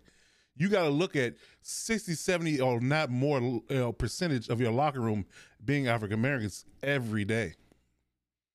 And you mean to tell me that a highly qualified man just happen to be African American can't run your organization? It's bogus. Absolutely bogus. Yeah, and I gave Roger Goodell a lot of crap when it comes down to, him being the commissioner. But we have to be honest. Roger Goodell is the commissioner at the behest of the owners, right? He works for the owners. Yes, he's the commissioner, but he's at the behest of the owners.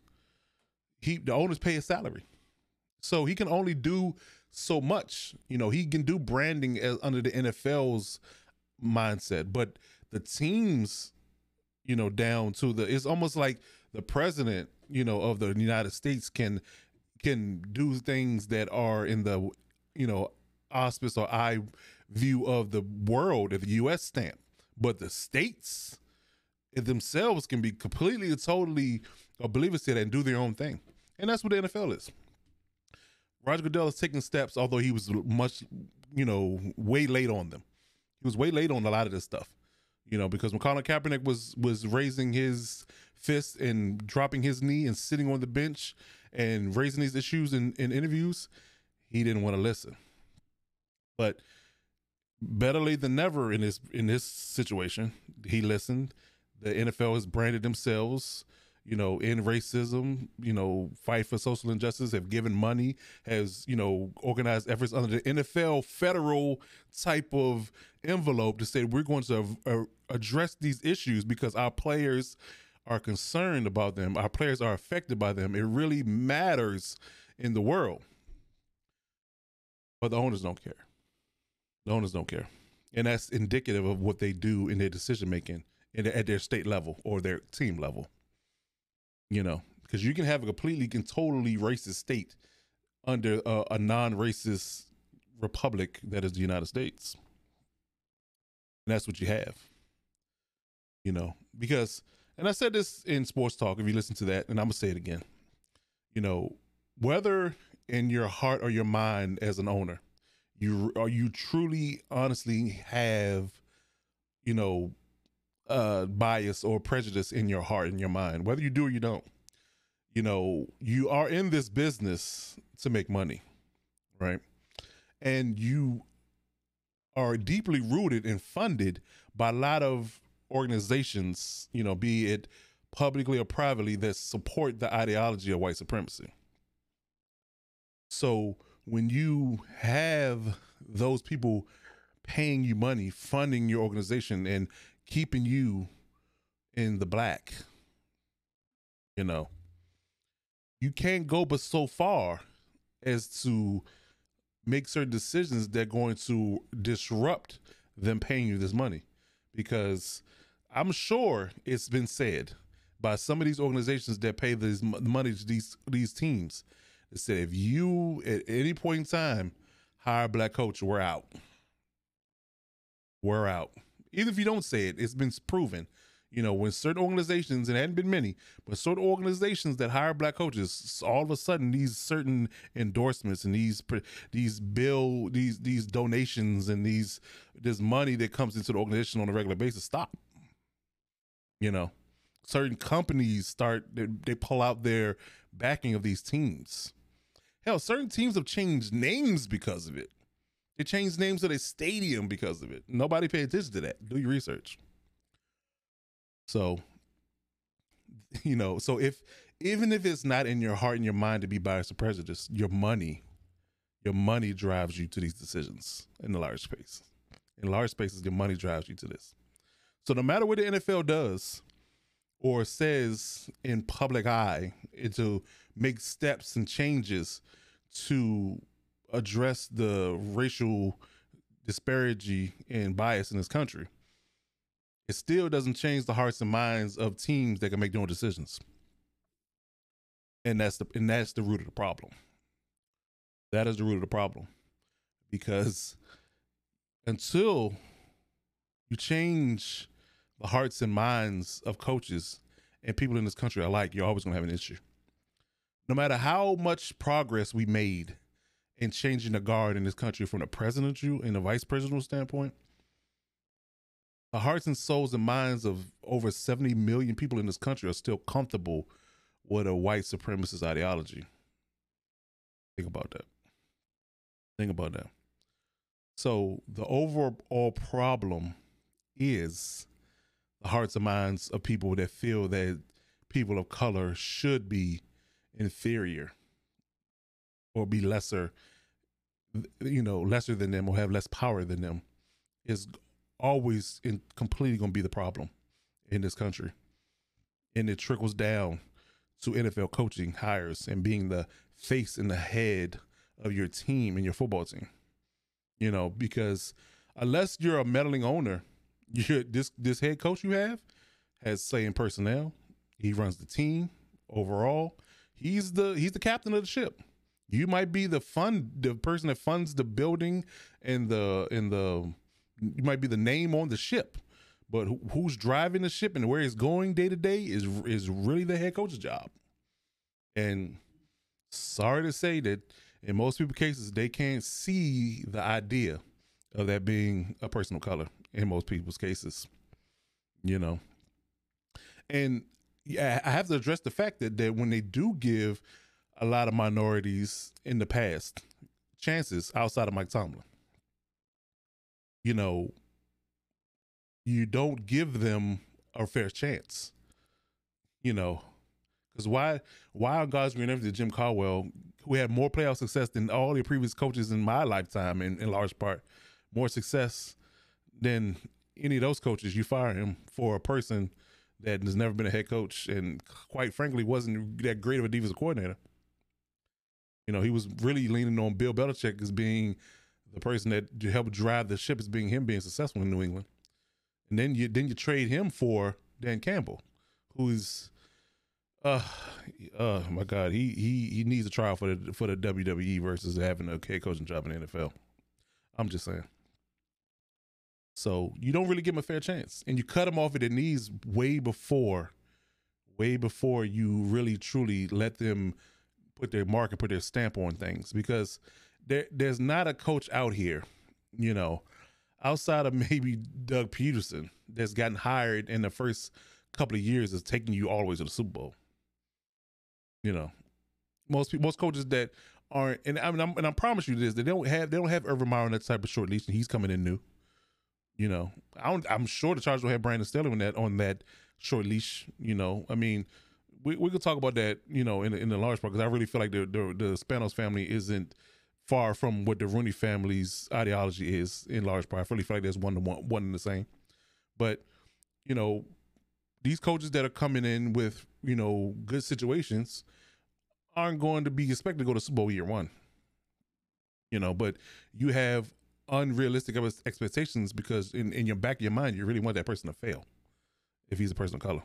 So Leslie Frazier got fired, too soon. Todd Bowles got fired too soon. Jim Caldwell got fired too soon. Eric Bieniemy, Brian Leftwich, can't get a job at all. When these two guys are going to go head to head in the Super Bowl this year. It's painfully obvious, and it's painfully obvious. And like I said before, and I'll say it again, it's the heart and mind of the person that makes the decisions has to be changed. And until that is accomplished by some type of feat, we're never going to get anywhere in this particular realm. Now, that being said, he said, well, what can you why is that?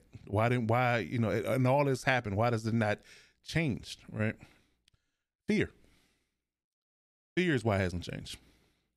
Because fear of the unknown and fear of the fact that I have, let's look at it from a relationship standpoint, man and a woman, right?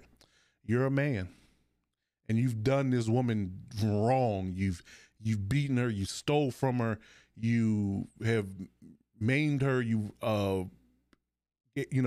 cost her opportunities. You didn't give her a fair chance to do anything in this relationship. So the moment that you decide that you want to do better and do right by that person, you think that once you feel like you want to make it seem like we're on even ground, that person's going to retaliate against you. But that's where you're mistaken. People of color, now, it's not wrong to feel that way. I'm going to be honest. It's not wrong to feel that way because that's just a natural reaction. You know, when you get done wrong by people, you know, and certain people's mindset, they want to retaliate because they've been done wrong. But for my money, most, you know, civilized, sophisticated people of color, especially the people you're talking about in these roles that you should be hiring them for, they don't want to retaliate. They don't want to cut you out. They don't want to, you know, cast you out, or they don't want to maim you or disrespect you like you did them. They just want peace. They just want peace and equality. That goes for this country, and that goes for NFL hires. We just want peace. We want to be able to sit at the table and not be judged by our color of our skin. And it's still a line from Martin Luther King. We just really, truly want to be judged as a blank slate from a skin color perspective and be judged by the content of our character. Now, if my character isn't wrong, and it's truly wrong, and it has nothing to do with my skin color, that's fine. You move on.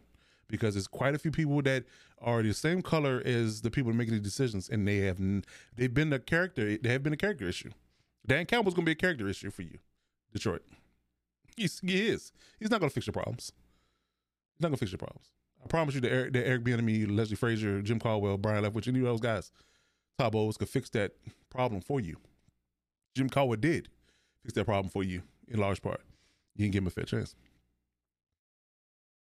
But like I said, we just want to sit at the table, and we want to be treated fairly.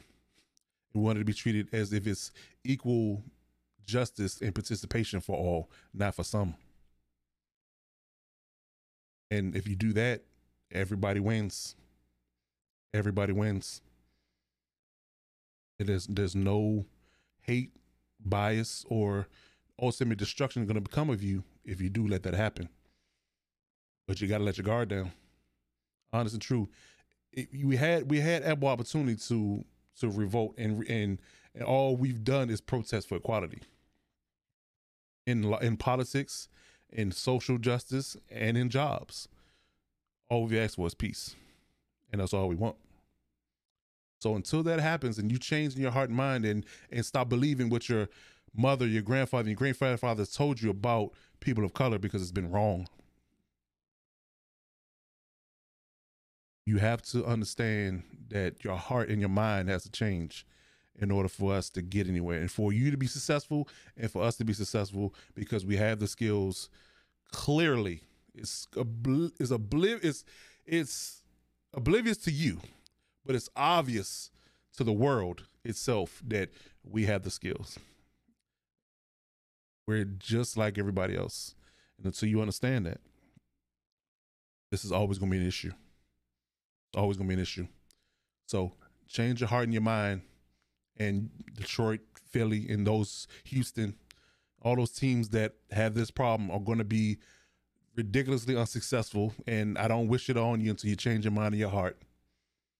You're always going to have problems because you keep this going. You keep perpetuating this cycle, and it's completely and totally disrespectful to the team that there's people that are on your team, because they're mostly African American or people of color. It's disrespectful to all the assistants you have, all the people you have working for you, because again, you have overly qualified people that should have jobs and could take you places, but you refuse based upon a facsimile and a fallacy of an issue that is race. Change your hearts and your minds. This has been Coach Defense. This has been For the Record. Stay tuned for Lakers Locker Rooms, the Locked On Divas podcast.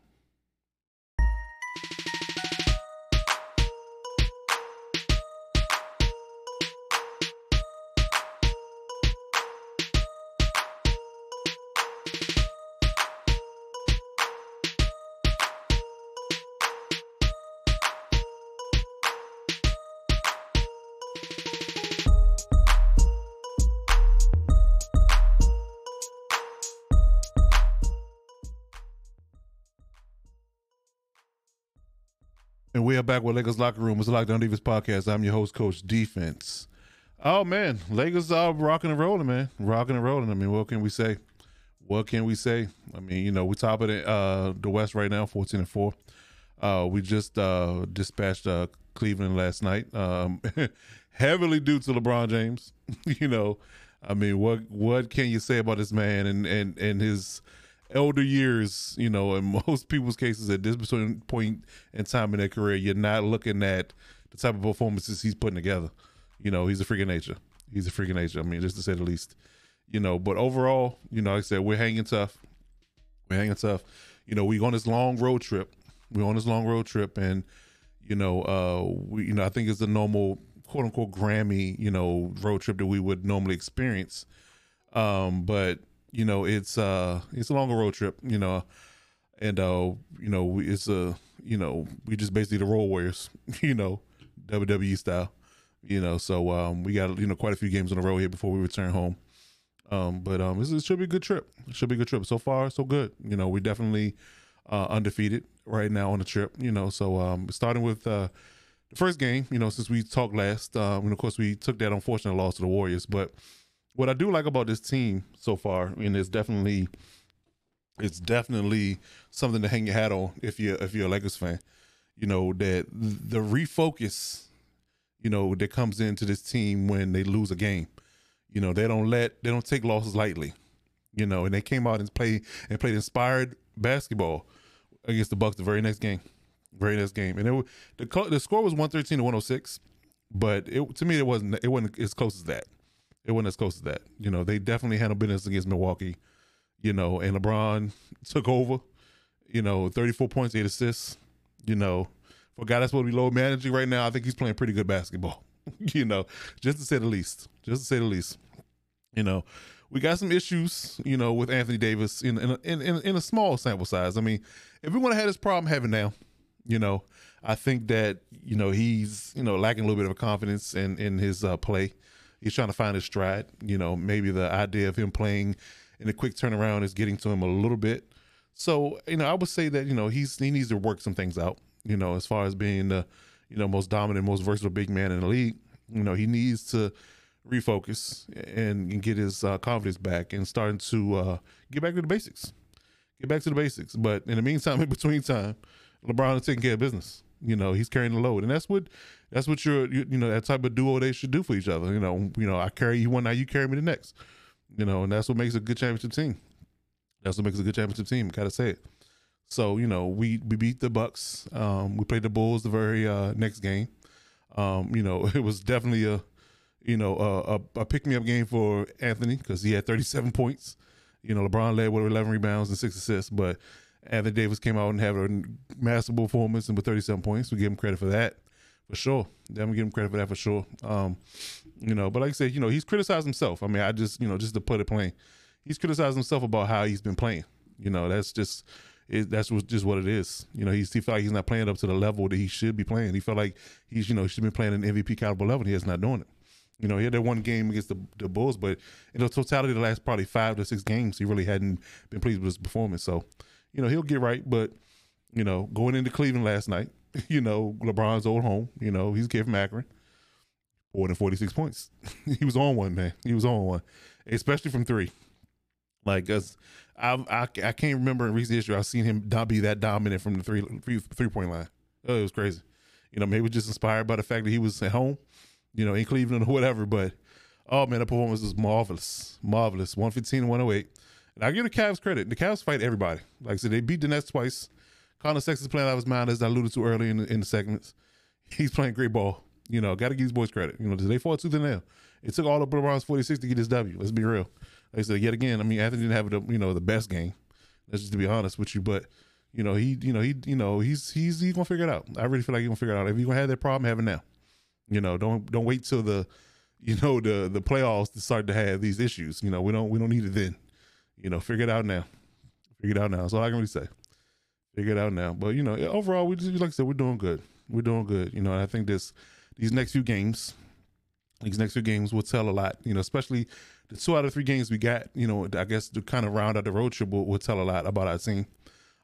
Next, we got the 76ers. You know, like I said, hoping Joel Embiid plays that game, so you know we can get a full, you know, look at this, you know, new 76ers team.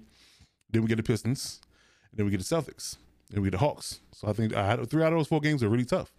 You know, because Trae Young and them boys playing good. And of course, Jaylen Brown. I talked about them earlier. You know, Jaylen Brown and Tatum are playing well. You know, Tristan Thompson out there.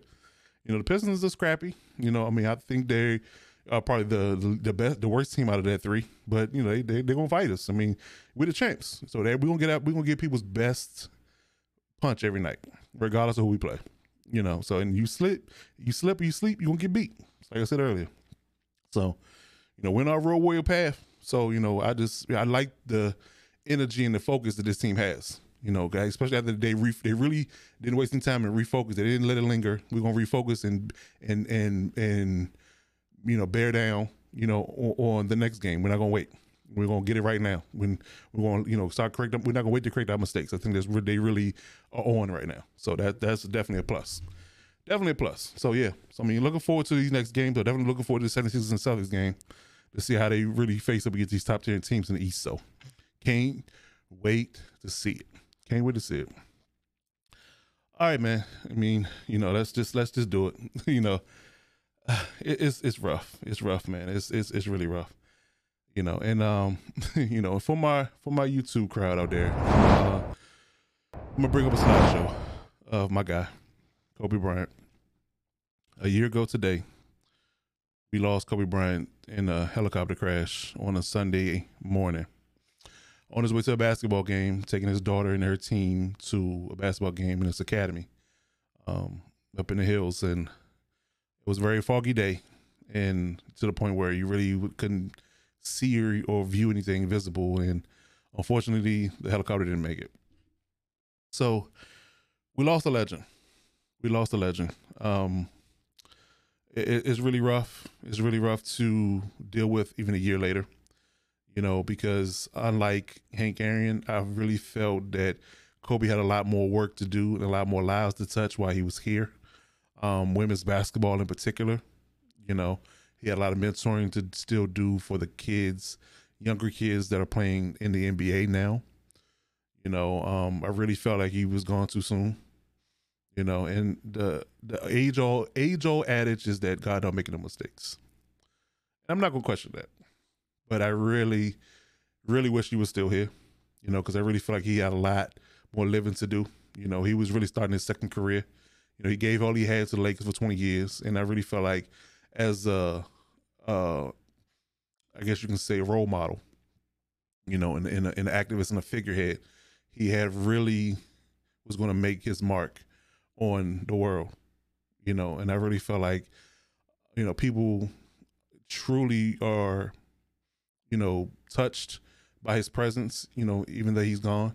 You know, I really feel like people have really stopped and looked at themselves when it comes down to them understanding, you know, what he meant and what his motivation was and how you went about life, you know. But I really feel like he was taken from us too soon, you know, much like Aaliyah and a few other people that have been lost in my lifetime that I felt like they were just getting started. You know, we lost a lot of people in this whole year, in Chadwick Boseman especially. You know, we lost him. So it's been a really rough year, you know, for people that we are inspired by, you know. But if it's one thing and one thing only we can probably take away from this situation that's positive is that, you know, because, you know, he is no longer with us in the physical, you know, I'm sure that everybody understands that he will want anybody that believed in him, cheered for him, watched him, you know, reveled in his greatness, that he will want you to be your best self every day that you possibly can. So be your best self, you know, never give up, live by the mama mentality, you know, be your best self always. Get the most and the best and the brightest you can get out of your situation and out of everything you do.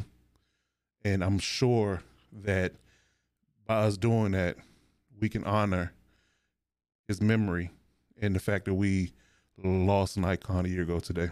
So going forward, just please be your best self for him and for yourself.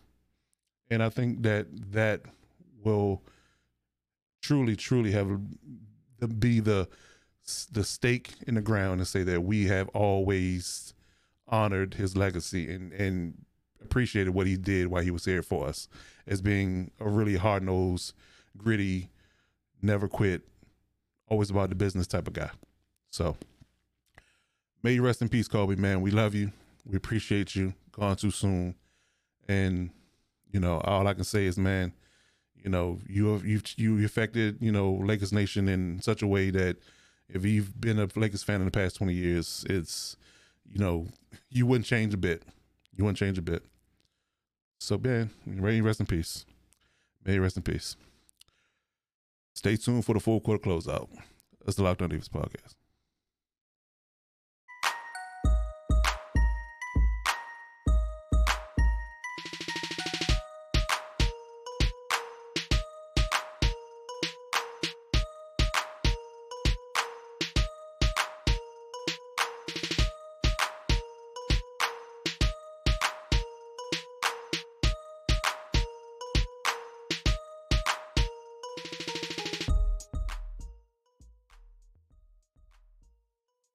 And we're back with the fourth quarter closeout of the Locked On Divas podcast. I'm your host, Coach Defense.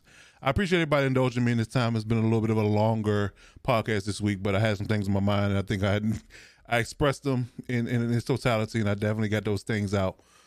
Great content. I agree. You know, I stand by that great content. You know, I'm sure you take something from it that you may or may not have known already. As always, timestamps are in the description, so if you want to jump around in those particular segments, you want to, you know, catch a segment here and there and just watch it piece by piece, you can, as always. Check that out on the YouTube description or the podcast, Google Podcast description or the Spotify description. It's all in there. It's all in there. As always, you know, check out the podcast each and every Tuesday right back down here at 10 a.m. YouTube, Spotify, Google Podcasts, Anchor, you name it, we doing it. Always our sports talk with Coach and Courage on Saturdays, 9 p.m. Eastern Standard Time, twitch.tv/Lockdown Even Sports. Check that out as well.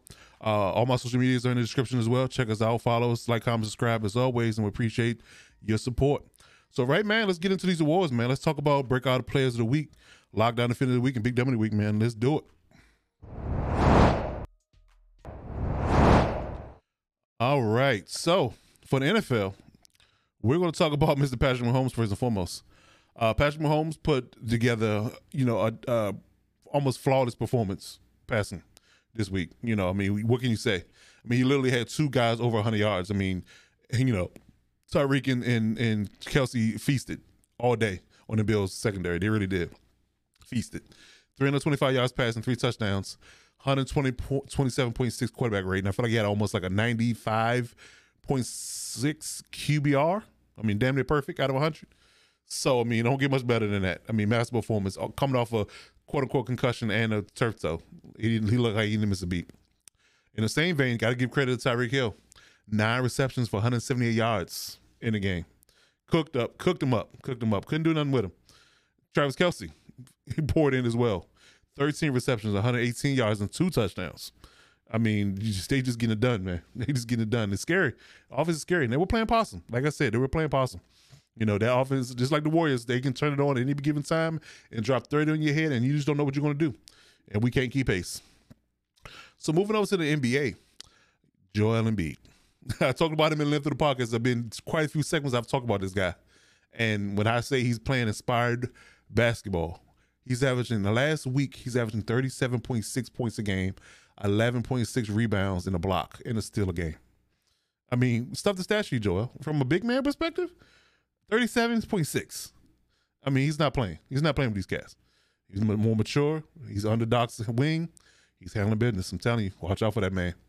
In the same breath was the big man week, because Nikola Jokic, 29 points, you know, flat, just 29 points per game in the last week. 14.6 rebounds a game, 6.6 assists, and 1.6 steals a game in the last week. Beautiful. The big man is owning it right now, owning it. So for lockdown defenders, we got Shaq Barrett. Shaq Barrett, I want to say between him and JPP, they single-handedly affected this championship game for the Bucks. Shaq Barrett pressured Aaron Rodgers early and often. He had 5 total tackles, 4 solos, 3 sacks, 2 tackles for loss, and 4 quarterback hits. And I really feel like he was the catalyst by which Aaron Rodgers refused to run and take off running when he should have taken off and run and extending plays and getting first downs and getting touchdowns in certain regards. It could have won them the game because he really felt like Shaq was going to, if he got pushed around the edge and he stepped up in the pocket, he was going to come up behind him and strip him. I literally watched him in certain plays. Look back, look for Shaq, see if he was there, just so he would know and he would cover the ball up. So when he took off running and was starting to focus on guys down the field, he knew Shaq might be there, so he refused to run. I felt like he scared him into not running. And you got to give that credit. Got to give him credit. The same vein, Frank Clark. Frank Clark was after Josh Allen all day, and I've never seen in a playoff game that Josh Allen take the sacks he's taking. I mean, he just wouldn't throw the ball away. That's one thing you got to learn to do. With that strong arm, throw the ball away, son. Throw the ball away. He's taking sacks and put him in 3rd and 30s. I mean, come on, bro. You can't do it. You can't do it. So in Frank's stat line, 3 total tackles, 2 solos, 2 sacks, 2 tackle for loss, and 2 quarterback hits. And I'm talking about those 2 sacks were big. Those 2 sacks were big. I'm telling you. It was rough. It was rough for the Bills, but they'll be back. I think they'll be back. So in the basketball, I'm going to give this one man his flowers today, because I haven't seen this maybe ever in my adult life as far as covering basketball. Clint Capella on, I want to say Friday night, he racked up a triple-double, but wasn't your traditional rebounds, assists, and points. He had 13 points, 19 rebounds, and 10 blocks. It may have happened. I don't recall. I mean, I probably had a pretty good memory. I don't recall somebody getting a triple-double and that 10, one of those 10 being blocks. Amazing. So you got to get a man locked up defender of the week for that. You got to.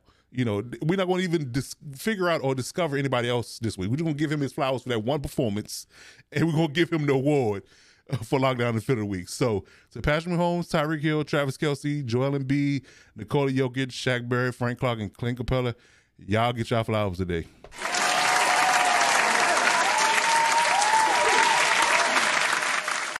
Now on the big dummy of the week, we got 2 of them. The Lions front office and the Eagles front office. And we talked about this in length in the NFL segment and for the record. For you to sign Dan Campbell and Nick Sirianni, regardless of what they did in their hirings as coordinators and assistants, regardless of that, I'm not talking about the coach himself, because I'm not talking about who that person is or how they are from a coaching perspective. I'm not even talking about that. I'm talking about the front office decision to make them coaches in the first place. Completely overlooking Leslie Frazier, Todd Bowles, Brian Leftwich, and of course, Eric Bieniemy. Yet again, completely and totally disrespectful hires. You know, it's blatantly obvious at this point. It's blatantly obvious what you're doing. And yet again, we don't want to retaliate. We just want peace and we want a fair shake. That's all. But yet again, you keep giving jobs to underqualified people, and people that have more qualifications are not getting jobs because of the color of their skin. It's just madness at this point. It's just madness. You can have all these people make you money, flourish in your organization, you know, play for your organization, coach your organization in certain capacity, but it can't be a head coach. Why? So, the Philly organization, Jeffrey Lurie, Harry Roseman, and the Lions organization, their whole front office, you get the Big Dummy of the Week award. You big dummy. So that's going to wrap it up, man. I appreciate everybody's support, love, and as always, man, we're going to keep rocking and rolling. We got 2 shows a week at least, so we're going to start doing more NBA content as the NFL ramps down. We're going to talk about the Super Bowl. We're going to get it going with the Super Bowl, man. It's going to be Old lion against young lion. Can't wait for it, man. Can't wait for it.